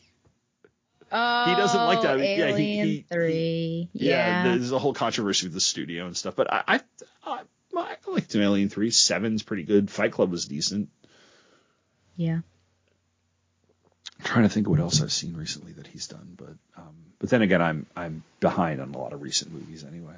He said, I gleefully listened to both because I've never read the book nor seen the films and thought there was little chance I'd ever get around to it. Once again, however, Stella throws a curveball and completely upsets the apple cart. My pleasure. So that is the feedback from Robert Ward. So thank you very much. And if you have any questions about this episode, any of the topics we talked about, or past episodes, like feel free to email us comments on our stuff, and we are still reading the stuff aloud. And before I get to asking Stella what we're reading next week, don't forget, I've mentioned it a couple of times, next week Stella and I will be over on Pop Culture Affidavit. That is my other podcast. It's episode 128, and we're going to be talking about She's the Man as a companion to this episode. You don't have to listen to this episode to listen to She's the Man. You don't have to listen to She's the Man to listen to this. But they are going to complement each other. At least that's the plan. But after that, we have another book assignment. So Stella, what are we reading for episode 63? Sure, yeah. Well, many people have asked me, what happens when you put two boys in a tree? And so I think it's time that Tom and I investigate this quintessential question of life as we read a separate piece by John Knoll. Wow, I haven't read that one since junior year of high school. Welcome. Phineas, right? Is that one of the kids' names? I think it is, yeah, Finney. Finney by short. Yeah. So, all right. Well, a separate piece next month. Ooh. I'm back for that. Until then, check out Facebook, Twitter, and all the other things. And as always, thank you very much for listening, and take care. Be sure to stash your clothing with a nice sea captain. Good night.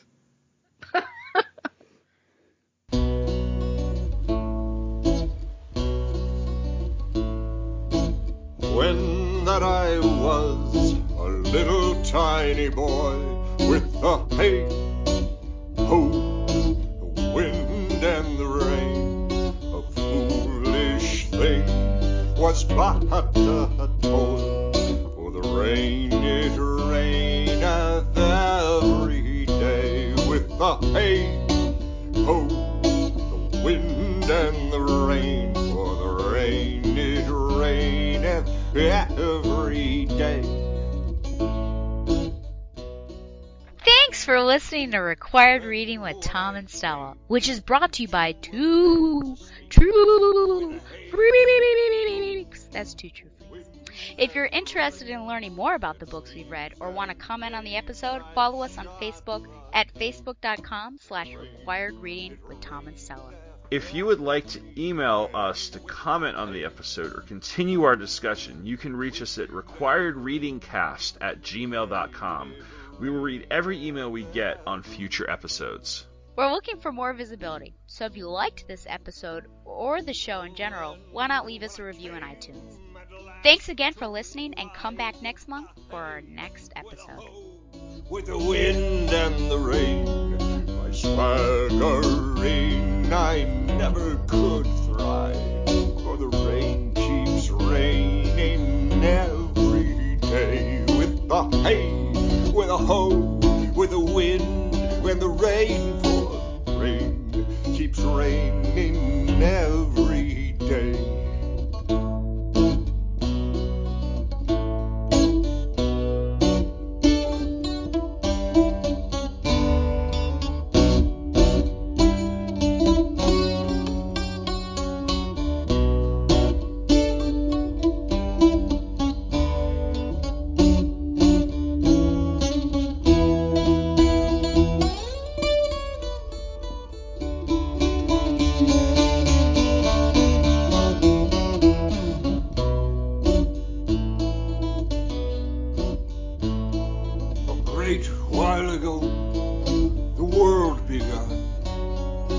the hay, ho, the wind and the rain. But that's all one. Our playing now is done, and we strive to please you, everyone. With a hey, ho, the wind